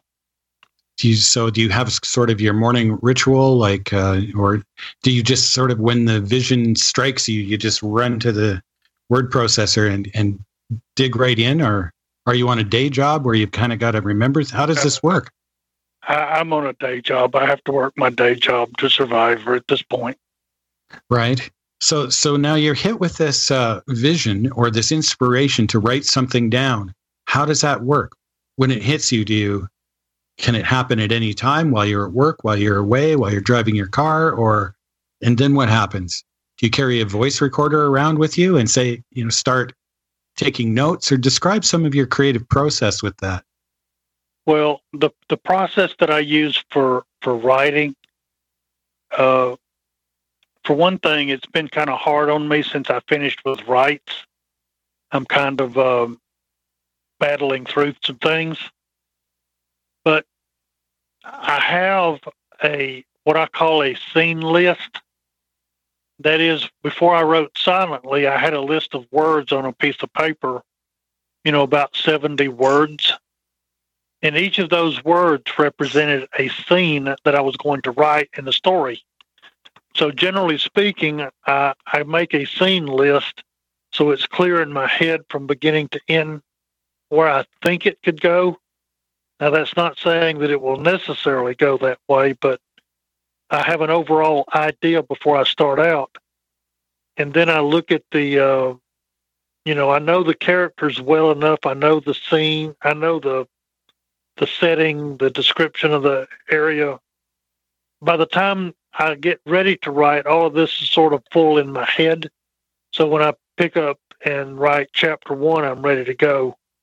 And I try to get through the first draft quickly. And then after that, it's just a matter of polishing and editing and making sure it's, correct, grammar-wise. That all sounds like your sort of typical process. That's and a good way to go about it, too. But I'm kind of more interested in this sort of divine inspiration when you're hit with this vision to, it needs to be this certain way. When does that occur? While you're writing, or is it just at a random time during the day? When do they happen? Well, like I say, I've had further inspiration since I started picking up the storyline again. But pretty much I'm trying to stay true to what I saw the first time back in 1983. You mentioned before that you have a day job. What is it? Yeah, I'm a programmer. For consumer products or for business products? I work at a manufacturing plant. I maintain their inventory program. I help them with reports.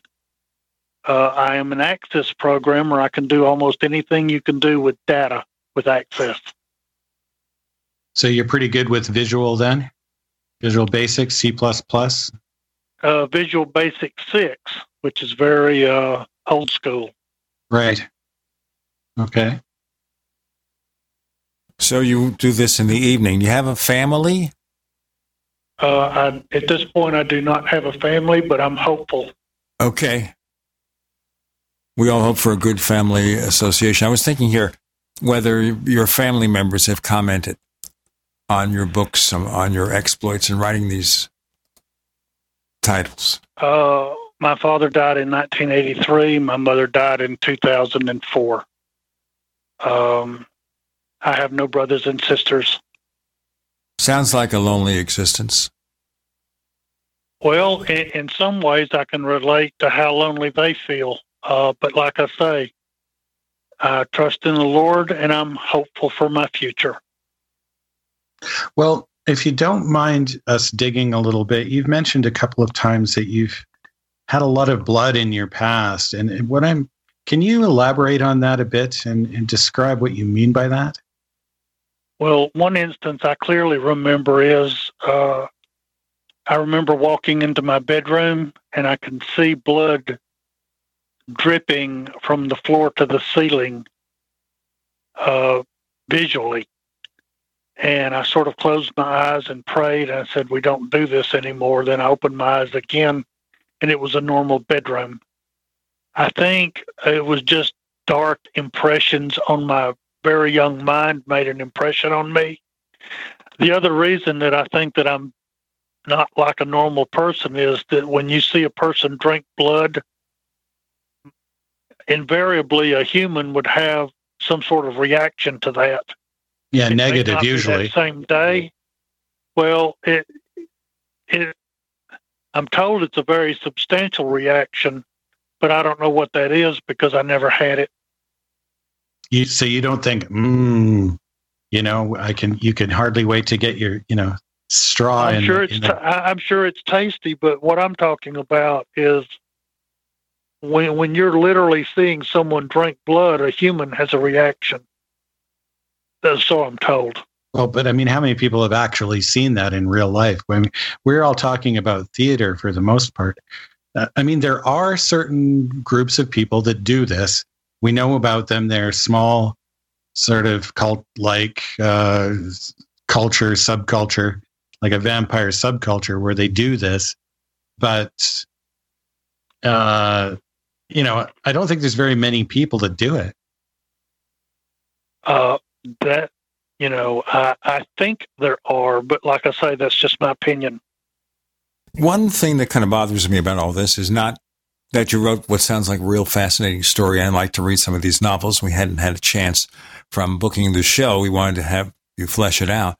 Is that if there was anything like this in the real world, someone somewhere would reach out to you and say, Douglas, I'm a vampire. Let's talk. It surprises me that having had these books in circulation for a while, this has yet to happen, or maybe you're reaching the wrong people. Like I say, I'm not afraid of them. And so if they do want to come up and say hi, I'm okay with that.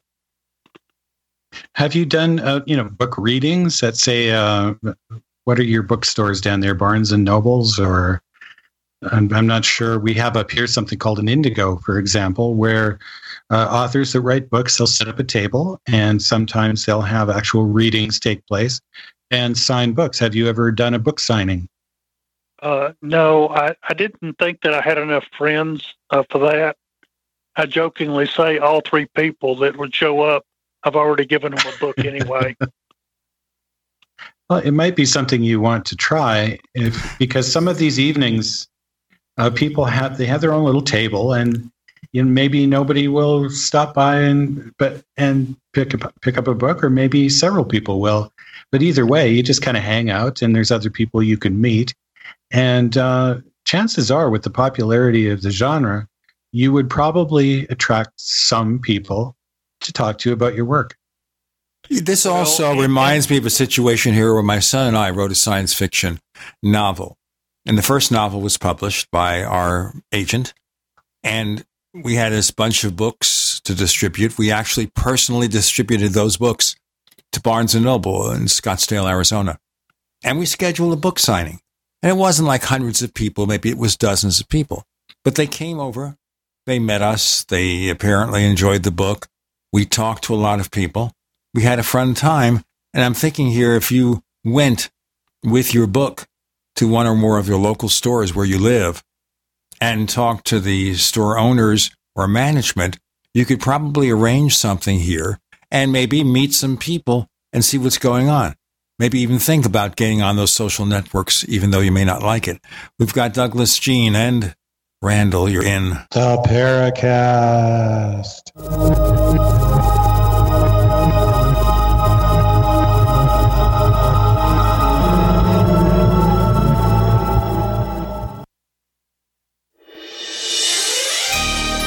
Thank you for listening to GCN.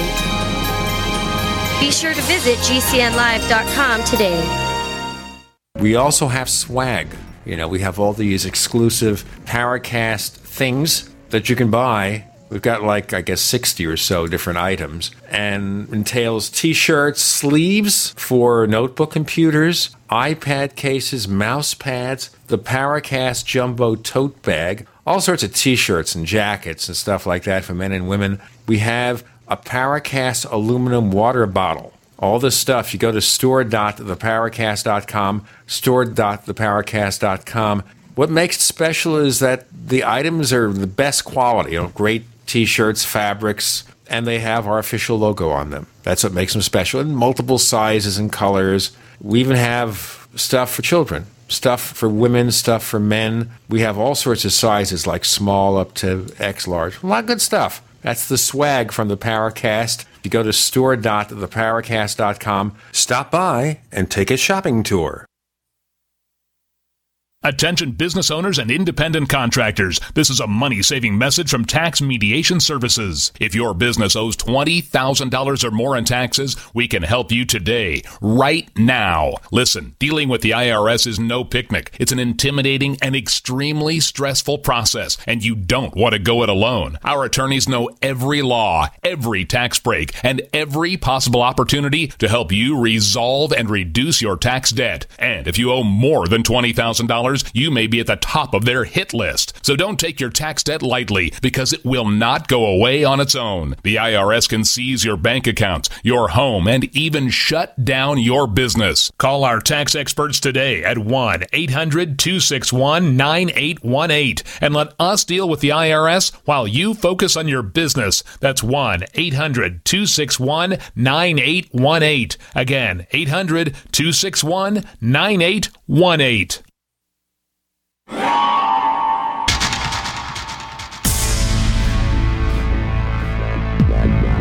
Welcome back to the Paracast, the gold standard of paranormal radio.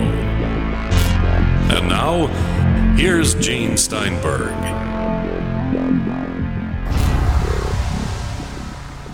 So Randall Murphy is lost in his echo chamber. Sounds like a bubble. You're in your bubble. Douglas, let's continue here. So maybe I'm giving you an idea here.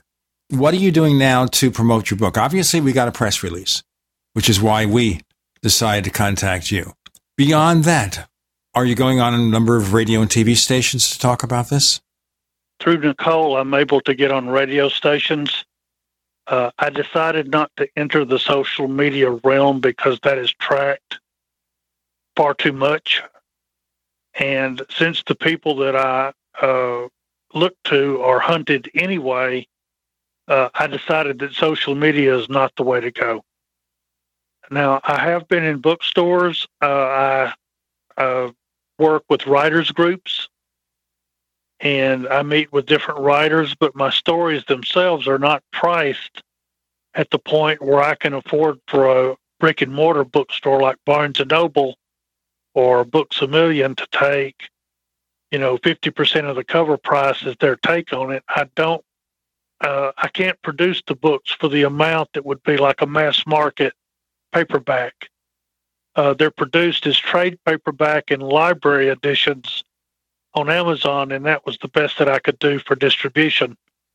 And they're priced accordingly because they're printed on demand. I want to be the one to talk to you about this, but I just discovered something. You have this website, silently-publishing.company. Yes. Etc. And when you go to the site, this is your site, right? Yes, it is. Okay. So if I click on the link to Silently Comes the Night on your homepage, it goes to a 404 error, meaning that it's pointing to an incorrect page, incorrect URL. And I think more than anything else, you ought to fix that. Yes, I'll call the company that hosts it, see what I could do. Okay. So if you need any assistance, let me know. Randall and I do muck around on the internet every so often. All right, so getting back to this, I understand your concerns about online privacy and why you don't want to get involved. But the way to get the word out about new books, new ideas, is to get traffic on Twitter and Facebook. If you're careful, real careful, you can do it in a way that doesn't seriously compromise your privacy. Why should it matter? Because what you've got are, according to you, you've got some divinely inspired books here that, to not promote them would seem to be something that would go against that inspiration, right? Obviously, you would think the purpose here is to get them out and get as many people reading them as possible because there's a message there that you were divinely inspired by from Christ or God or your faith, whatever it happens to be. Why on earth would you want to not want them tracked? I mean, hypothetically, you would want everything to be as out in the open as possible. No, certainly that's true. But, I've gone to various churches and attempted to speak to the senior pastor of the church and try to explain what this project does. And in many cases, or in most cases, they really just don't. They either show no interest at all, or they politely ask me to leave. Right, but I mean, don't need to be going to a church you need to be going to Twitter and Facebook and MySpace. I mean, at least you're on Amazon, and that's good. Let me ask you this: if you type in, say, on Amazon, and you just type in vampires, what you get is over 80,000 results. That's a lot of competition. What sets your books apart from your competition? The only thing that I could say about my revelation of these people is that I see them as real people and I see them as suffering. I don't think it follows the typical Hollywood model. And like I say, when I saw my storyline, it wasn't from me trying to, quote, make up a vampire story. I just saw what I saw because it had been on my heart for so long. You felt your vampire story. Yes, I did. Right, but you must be familiar with a number of the other stories out there. So, why should people buy yours instead of, one of these other bestsellers that are, at the top of the list? If I'm right about anything I saw, the world will eventually find out that people like this really do exist.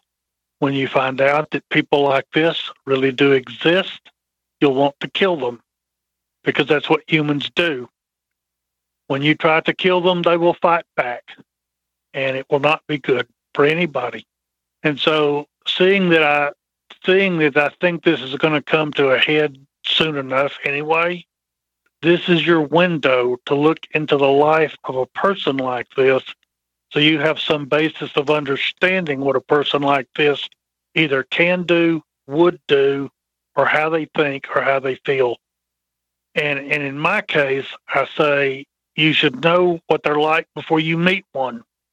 I'd like to know more about your personal experiences and how they illuminate this. Because certainly this world of vampires, as you depict them, it's not a lot of fun. They're always having to look for more blood. But then again, humans have to look for food. Otherwise, no food, you don't survive. So maybe, I know Randall asked about it before, maybe we can flesh this out further.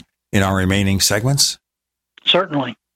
So, do you have experiences, bloody or otherwise, dating back to your childhood that influenced it? Well, other than all the blood that I saw in my dreams and like that. I'm not talking about I'm not talking about bloody dreams. I mean bloody reality. Or do you just have bloody dreams? Mostly in my mind. Okay. So what? Go ahead, Randall. What makes you think everyone would want to attack and kill these people? Because right now, you can Google real life vampires, and you can find out that there are these subcultures and so on, and really, most people just go, ooh, I mean, that's kind of weird party, but I just don't think I want to go. But they don't get, their pitchforks and torches out and go after them. Well, hopefully the human race would be a little more discreet. I hope so. Have you thought here, having dreamed about the possibility of vampires, they exist in the subculture, to take a trip? You get a few weeks off from work, and you go out there on the road, see what you can learn, go into small towns, have dinner in diners where people talk, and see what you could learn. Ever think that maybe something there would attract your feelings about the existence of people like this?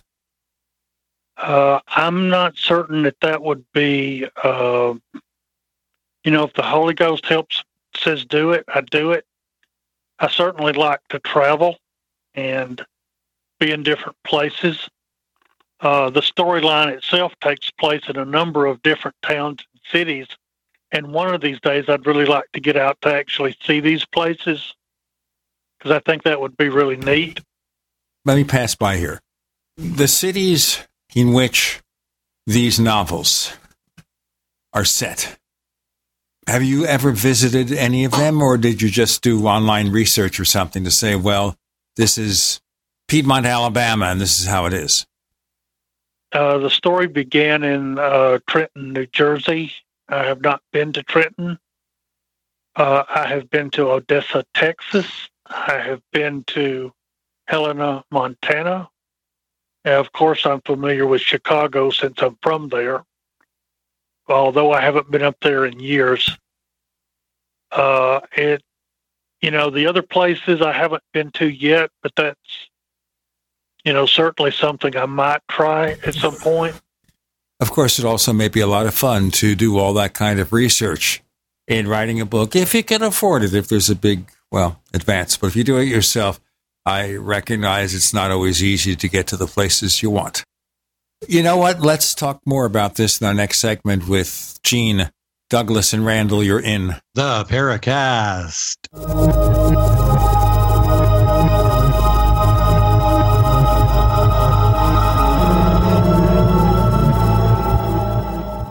Attack of the Rockoids has been well received by critics and readers alike. It's a thrill-a-minute story you'll never forget. A former U.S. military intelligence officer is haunted by intense dreams about a beautiful woman pleading for his help after a terrible battle in outer space. But the dreams turn out to be true and thrust him into a telepathic love affair with a woman whose faraway planet is intent on destroying the Earth. And now the gripping tale continues in The Coming of the Protectors. It's the second book of the Rockoids trilogy, a galaxy-spanning adventure that pits our hapless heroes against powerful, fanatical enemies that threaten the lives of freedom-loving beings everywhere. Attack of the Rockoids and The Coming of the Protectors, classic science fiction at its best, available now. For more details, visit rockoids.com. That's ROCKOIDS.com. How well and how fast does Heart and Body Extract work to improve blood circulation? Listen. My name is Ellis, and I am 66 years old, and I live in Jacksonville, Florida. 2 years ago, I was diagnosed as having clogged arteries. I had 70% blockage in one artery leading to my heart. They wanted me to go on Plavix, but I refused, knowing the negative side effects. Heart and Body Extract is a unique balance, synergy, and proportion of herbs reaching from head to toe at maximum absorption around 95% at the cellular level. Within the first month, I felt a dramatic difference. The heaviness in my legs was reduced, and within 2 months, I felt completely normal. Your natural organic herbal formula for heart health is Heart and Body Extract. Heart and Body Extract comes with a 100% ironclad money-back guarantee. Details at hbextract.com or call 866-295-5305 for Heart and Body Extract. Call 866-295-5305, 866-295-5305 for Heart and Body Extract.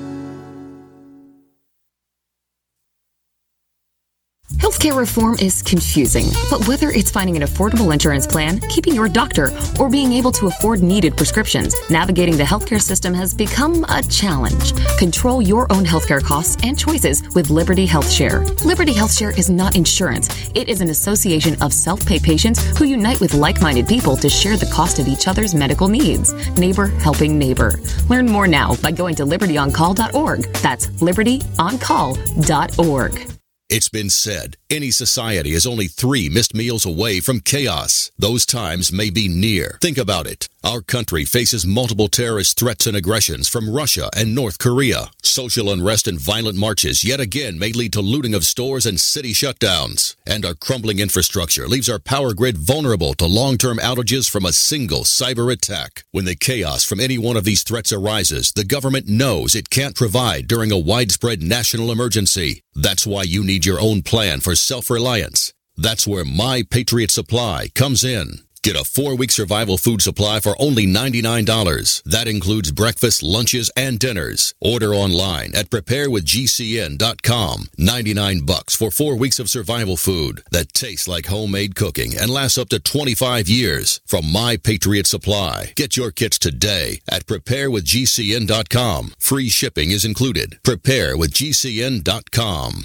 This is Fred. Hi, I'm Fred. Fred's a repeater. I tend to repeat. Fred has a business. I do have a business. And a problem. Fred repeats the same tired advertising over and over, and now it doesn't work. Over and over. But Fred is about to see a vision. I'm seeing a vision. Advertising on the Genesis Communications Network is the smart way for Fred to reach his potential customers with the most affordable national advertising rates, period. Get started today with GCN, the Genesis Communications Network. Just email advertise@gcnlive.com.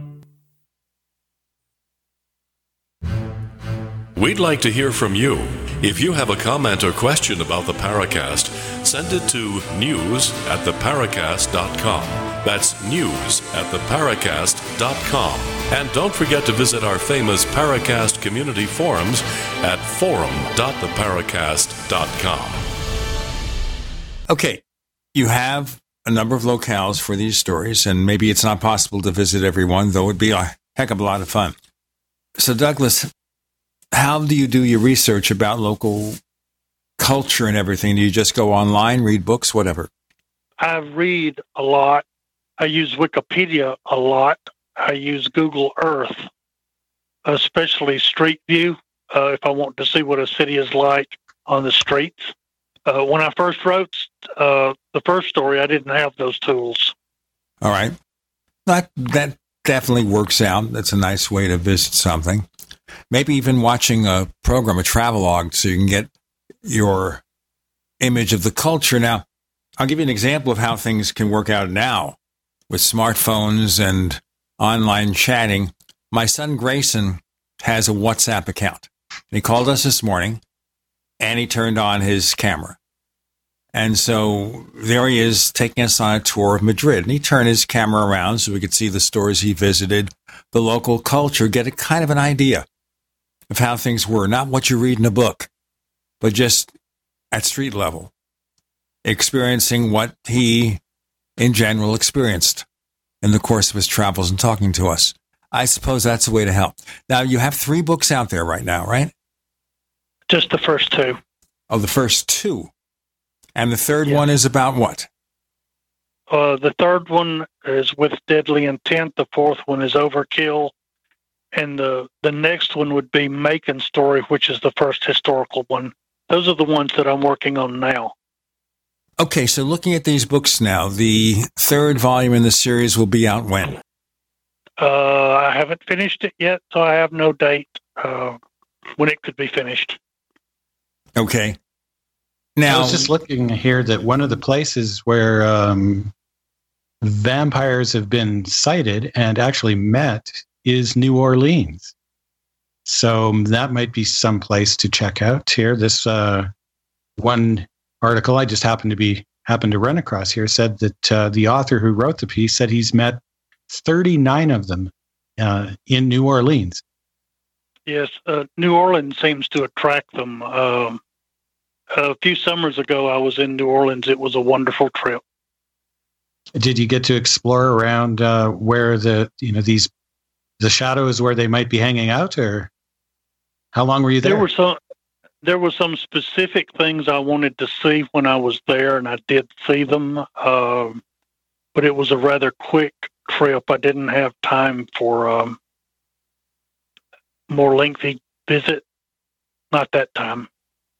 But maybe I'll go back and soon sometime, but I don't know when. Have you heard of psychic vampires? Yes. Can you, what do you think of those? Can you talk a bit about that?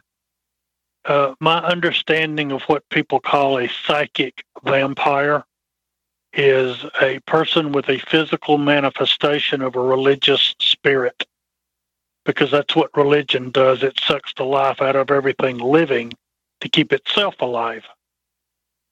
That's what religion does. Oh, interesting. Yeah. Even good religion. So, say Christianity. Religion is religion. Relationship with God is relationship with God. There's a difference. Oh, okay. How do you see the difference between religion and belief in God?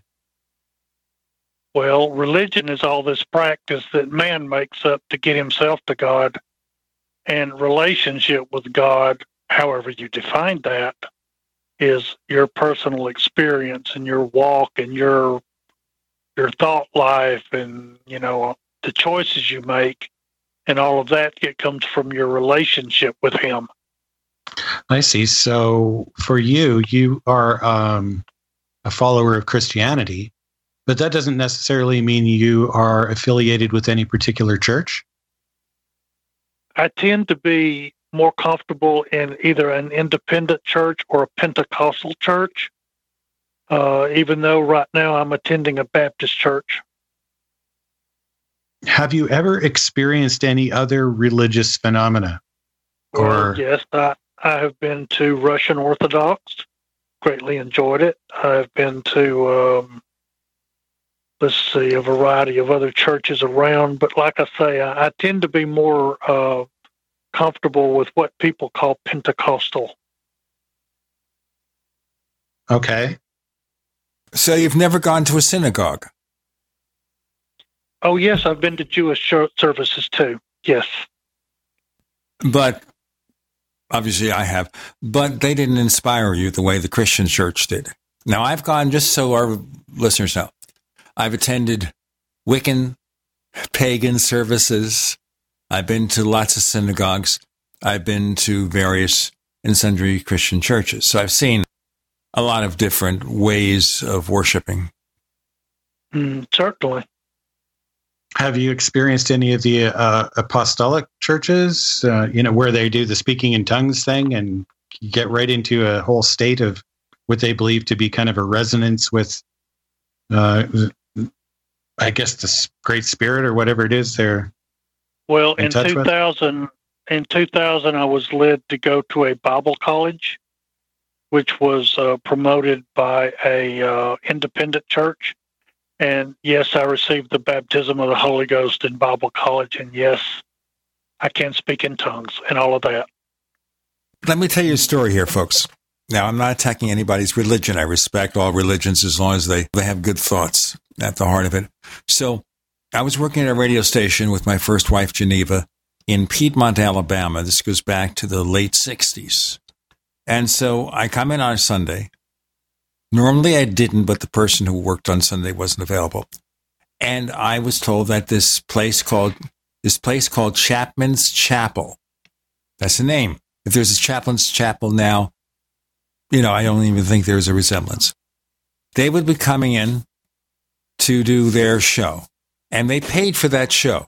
And before they could do that show, before they were allowed in to do their show, they had to pay me the money. No money, no show. So they pay me the money. I don't know what it was, $50 or something. And they sit down. And I'm sitting next to Geneva, and we're just hanging out, listening to this. And so they're in a large production studio next to the main studio where I worked. And they go into a presentation, and during the sermon, the Reverend talks about sinners, then points his eyes towards us, rather meaningfully. And then he speaks louder and louder, and I'm turning the volume control lower and lower so it doesn't blast on the air, turning lower and lower, and finally heard something in a language I never heard before. And for the next few seconds, they were speaking in tongues, the one and only time I heard this. Now understand, I was a naive kid from Brooklyn, New York. I was 21 years of age. I didn't know anything about speaking in tongues. So I turned my head, did a double take, and tried to figure out what was going on. Later, Geneva, who was born in Alabama, explained to me what this meant. We got more to come. Douglas, Gene, and Randall, you're in the Paracast.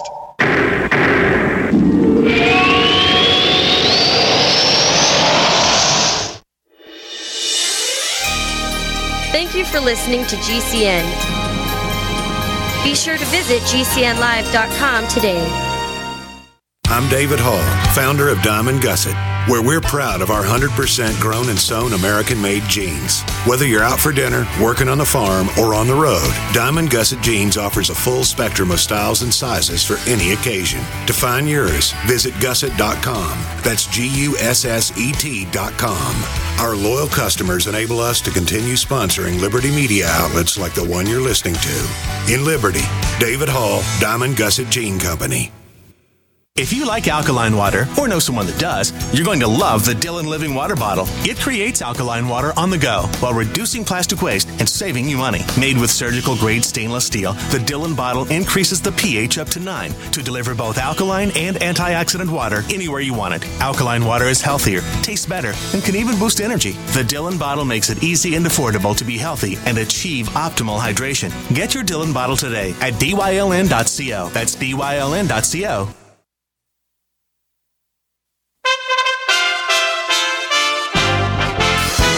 USA Radio News with Chris Barnes. America mourns the passing of a man who people of all political stripes are calling a hero. We've got to get through these times, but I have a fundamental belief in the United States of America, and I still believe under the right leadership, our best days are ahead of us. Republican Senator and former Vietnam War POW John McCain has died at 81. The Senate's top Democrat, Chuck Schumer, thinks of him this way. John McCain was one of the greatest men I have met. You don't meet too many great men. He was one of them. McCain's office announcing the senator passed away late yesterday, surrounded by family at his home near Sedona, Arizona. The family had said on Friday he'd stopped medical treatment for an aggressive form of brain cancer. And you're listening to USA Radio News. There's no question you need omega-3s. But which form should you take? Fish oil or krill oil? Scientists have debated this for years. Luckily, there's a new solution to satisfy everyone. It's called Krill Omega 50 Plus. It combines ultra-pure fish oil and joint-soothing krill oil together in just one tiny pill. It's so powerful, it can promote the health of your heart and your arteries. And if that wasn't enough, it can also boost your joint comfort in just days. We're so sure Krill Omega 50 Plus will work for you. We'll even send you a free bottle to put to the test. The debate is over. It's not fish oil or krill oil. It's both. And now it's free. Just pay $4.95 for shipping and claim your free bottle. Call now. 1-800-399-6392. 1-800-399-6392. That's 1-800-399-6392.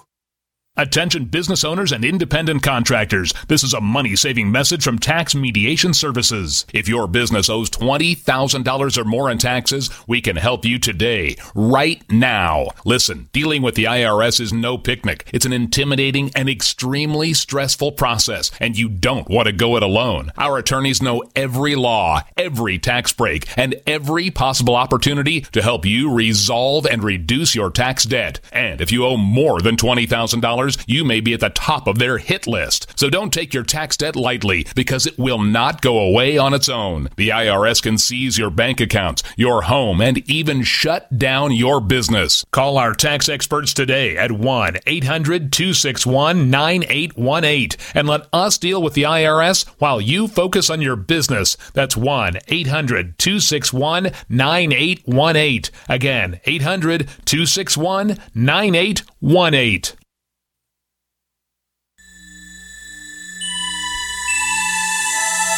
This is Jacques Vallée. You're listening to the Paracast, the gold standard of paranormal radio.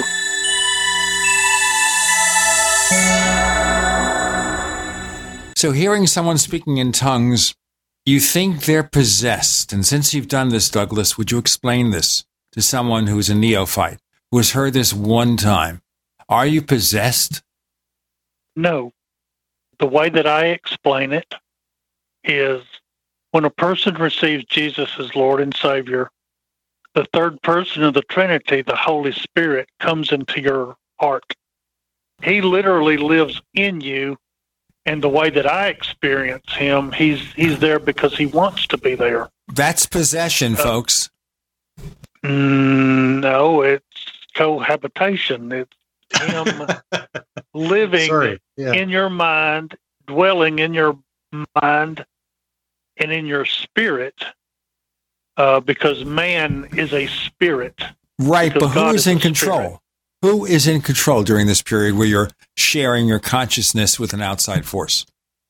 Always the man, because the scripture says the spirit of the prophets is subject to the prophet, meaning that the man or the woman, in this case, whatever it is, always has the say-so.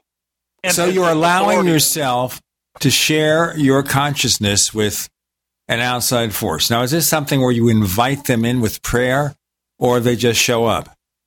Now, to call the Holy Ghost an outside force seems a little bit not quite right, because he is God, and as I've seen him, he's my best friend. Right, but he's not you, right? So I think all Gene means is there's you, and you have your own personality and your own life as a singular entity, and then we have what you believe to be these other entities out there, which go by the name of Christ or God. It depends on sort of which version you want to go with on that. So when one of those comes into your frame of reference, consciousness, or whatever it happens to be, what you have is, like you call it, cohabitation, right? So it's cohabitation, possession. I think there's just a little bit of a twist on the context. One is negative, whereas one is sort of tolerable. In 2010, it was discovered that I had a demonic spirit in my head. Now, you've probably seen the movies and so forth as to how to cast one of these out, but a friend of mine who understands his spiritual authority simply cast it out, and it wasn't the big deal that you may have seen in the movies, because that's not how it works. Okay, you didn't levitate. Your head wasn't spinning around and around. No.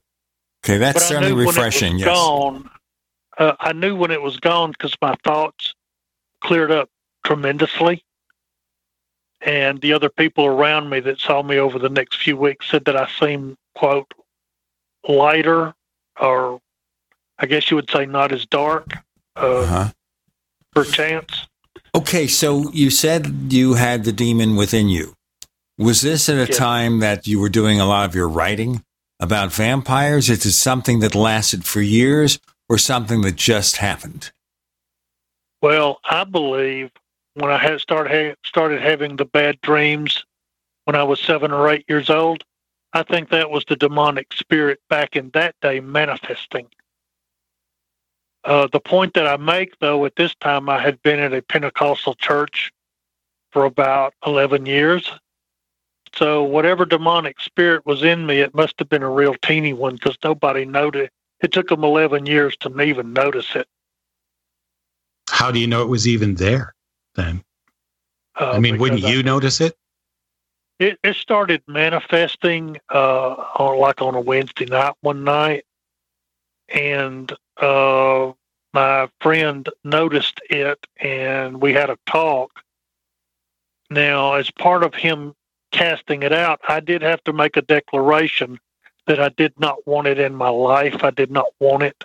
So I had to speak the words to say, in fact, I don't really, not clear what all I said, but I said I didn't want it in my life. And I made How did he notice it?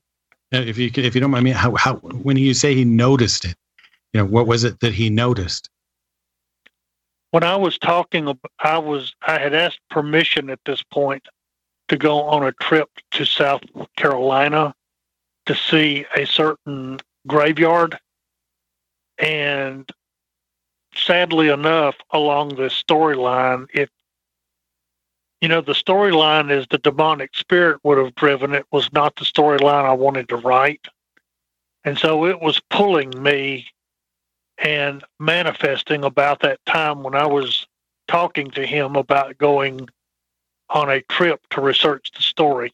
That's what I was thinking. How is it manifesting to him so that he could see it? He could just see it. What did it look like? I don't know. How do you know it existed? Like I say, a spiritually sensitive person can pick up on things, and he was aware that it was in me, and I was aware that it was there by that time, because my speech and my thoughts were not what I would normally say and think. And so it was a very uncomfortable feeling, really. Now, just to point out here, there are psychological conditions, such as multiple personality disorder, that might result in this kind of behavior, acting like another person. Did you ever seek psychiatric help, or was it entirely through the church? It was entirely through the church. But once he cast it out, I was in disrepute at that point anyway, because of my stories that I wanted to write. They just didn't like it at all. Okay, once the devil was cast out, did you find any change with your creativity, your ability to write these novels? Well, I saw them again in much more vivid detail. And when I was writing Rites of Passage, the second story, it just flowed. So you're saying it gave you a sense of clarity? Well, the clarity, surely, but when I was thinking about this storyline back in the day, I was envisioning Rites of Passage as a story the first time when I had the demonic spirit in my head, as a story that would chill the blood on a hot summer day. And that thought kept running through my mind as I was trying to think about writing it. And I think that's one of the reasons way back when it stalled and wouldn't go forward another step. But when I had the demonic spirit cast out and my thoughts were clear again, I saw the story like I think I originally intended it. And it's certainly not the kind of a story that makes someone afraid, because as you meet Janine and see her and see Thomas going through the change, it's a much different kind of story than if the demonic spirit had been in the driver's seat. It would have been just another horror story. How much of yourself is in these stories? Like, is there? Do you see yourself as sort of one of the characters in a way? So do you speak through a particular character in the stories yourself? Well, so far as the characters are concerned, I think I'm all of them and none of them. Maybe a little piece of me is certainly in my consciousness and how they think has to come through my mind as I express it and write it. But I am none of the characters. Okay. This is entirely something that you invented, these characters. We'll go into more of this and get our insights into this very, very interesting or fascinating process of creating a series of novels and envisioning an entire subculture that is vampiric. Douglas, Randall, and Gene, you're in the Paracast.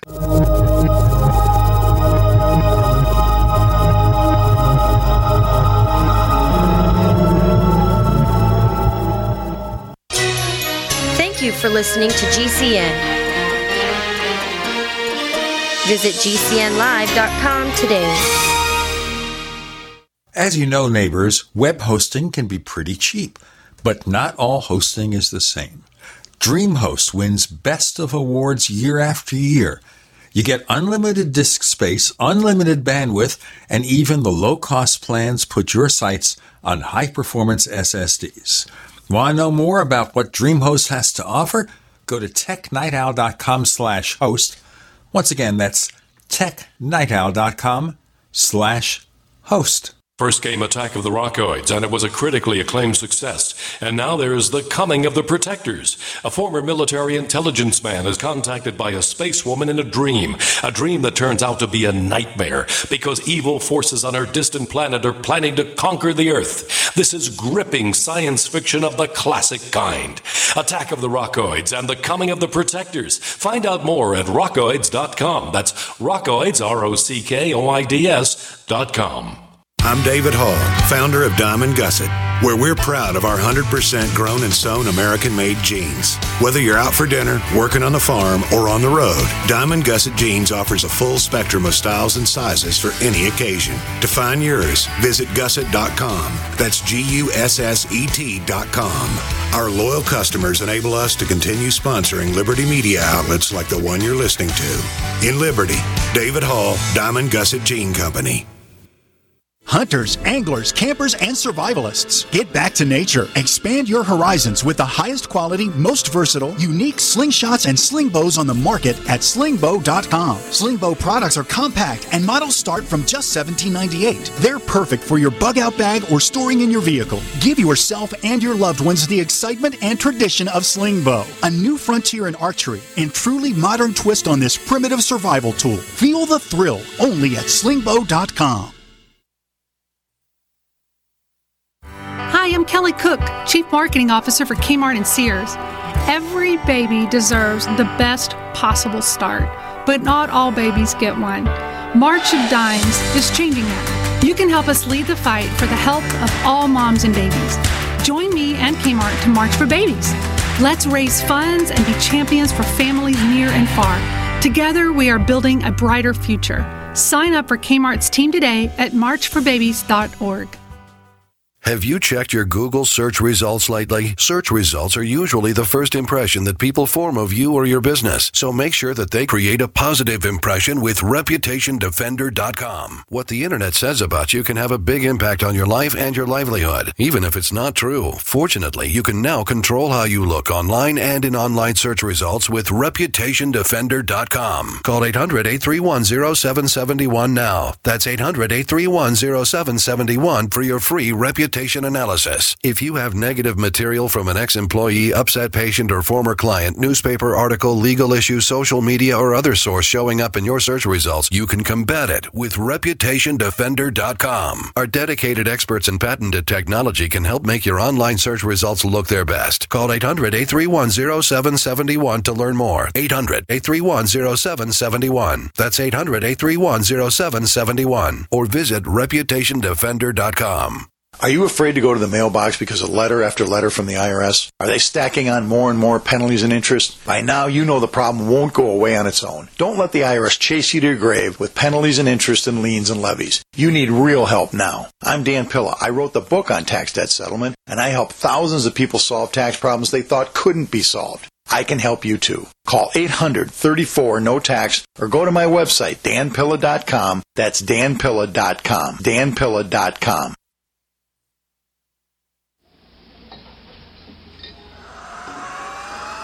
Hi, this is Joshua P. Warren, author of The Poor Man's Paranormal, and you're listening to the Paracast, the gold standard of paranormal radio.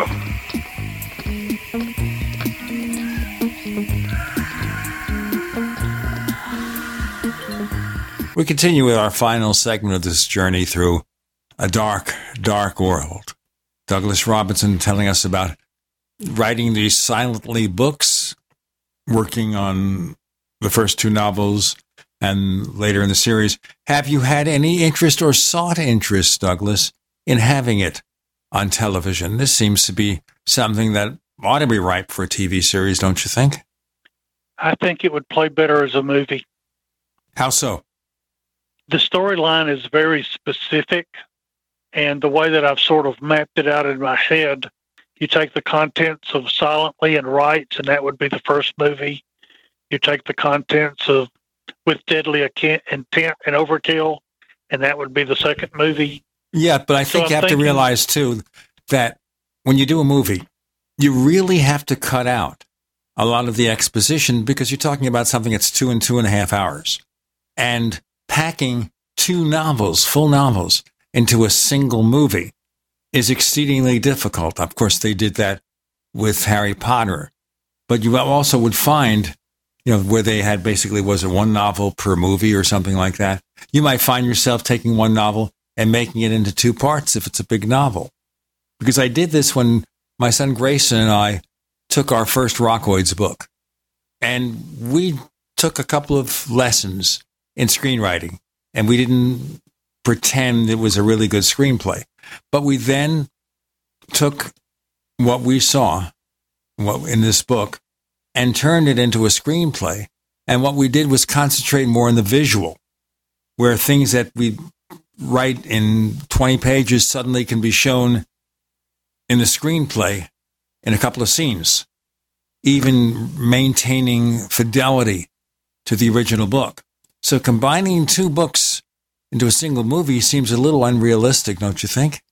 Well, the reason that I thought of them that way is because each of the 2-story blocks seem to wrap around each other. For instance, Thomas is exposed to Macon's blood in the first story, and he's going through the change in the second one, reliving what happened to him in the first one. So they sort of wind around each other. And so I've noticed that in the storyline, it just seems that each 2 stories together, so back to back, seem to wrap around each other in a sense. Exactly, but you have to consider screen time and what you can present on the screen and what works better visually as opposed to with the written word. And I'm not an expert on screenplays, folks. I don't pretend to be. I don't play a screenwriter on TV or radio, but I know a little bit about it. I'm just wondering how that would happen. Point. Have you thought, though, about physically trying to write a treatment for the motion picture industry? A treatment kind of showing us the plot of your book and how it might work out as a film. What I have is the storyline itself written in synopsis form. I suppose any filmmaker would have the right to sort of pick through that. I mean, a synopsis can be a treatment. Okay? Just to let you know. Right. I'm not familiar enough with a treatment to be able to write one as of yet. So I sort of confess that I don't know enough. That's all right. That's all right. Like I said, I don't pretend to know much about it. Have you ever explored any of that, Randall? Not really. No, I've taken a stab at writing some of it just for my own self, just to see what it would be like. So doing some script writing, but I haven't actually submitted it to anybody. But, actually, Gene, I think you make kind of a good point in terms of dividing it up into more of a series, because going back to the beginning there with Barnabas Collins, he's a fictional character in the ABC daytime serial Dark Shadows, right? And that aired from 1966 to 1971. So you might be able to take that approach, and then if it were to build interest from that, it's not uncommon for something like that to be then made into more of a feature film. So you could break down your books, instead of combining 2 books into a single large movie. You could actually break down individual books into a number of episodes. So, and something to consider there, it wouldn't be as much work. You could do it as, a chapter at a time. I think you could maybe get a good shot at it. Let me think about that. What you're saying is make it like series fiction, where you tune in this week to see the episode because the hero was left in a cliffhanger last week, and you got to come back this week to see if he survived. What would be really interesting about that too is because you've got this long story arc over several books that could actually last you out a number of seasons, and people do very well with some of them. So if you managed to get that done, I mean, it would be an easy way to go, and it could get you started and motivated to get the rest of the series done as well.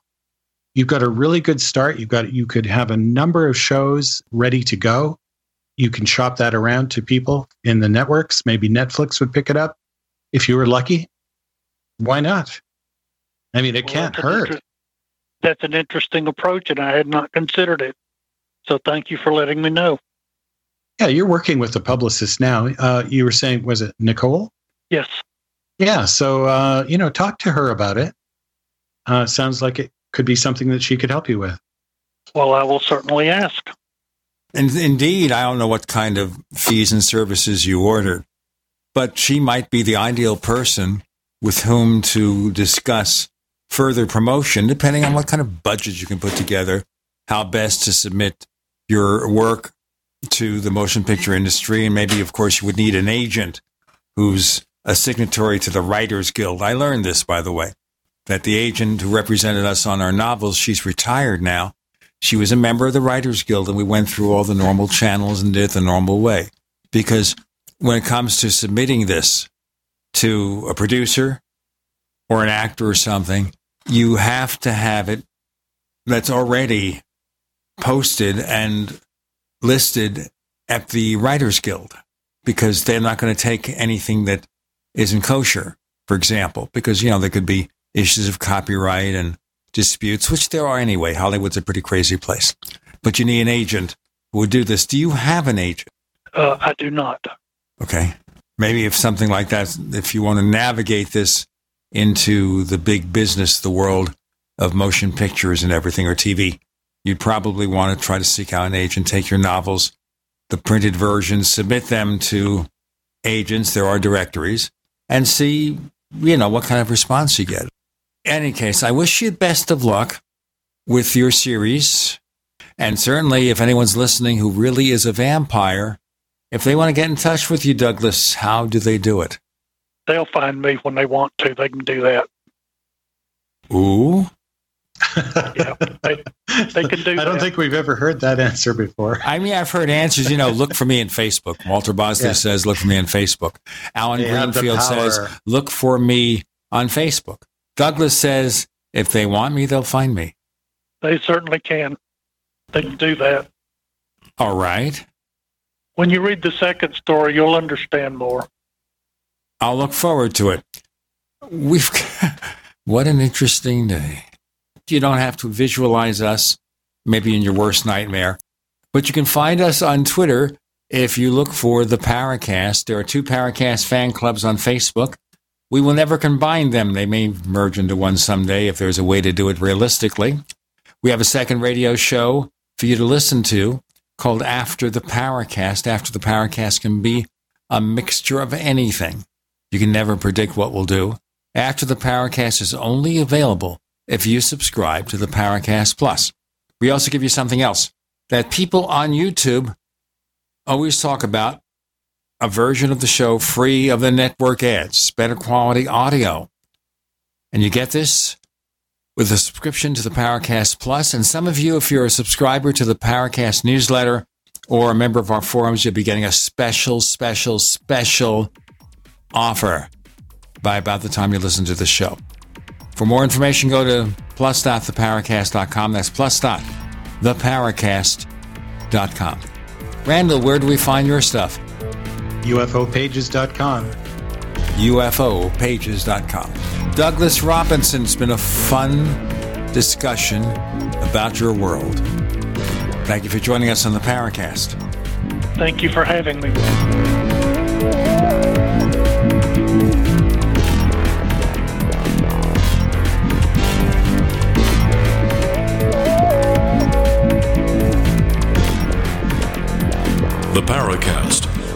starring Gene Steinberg and Christopher O'Brien, is a copyrighted presentation of Making the Impossible Incorporated.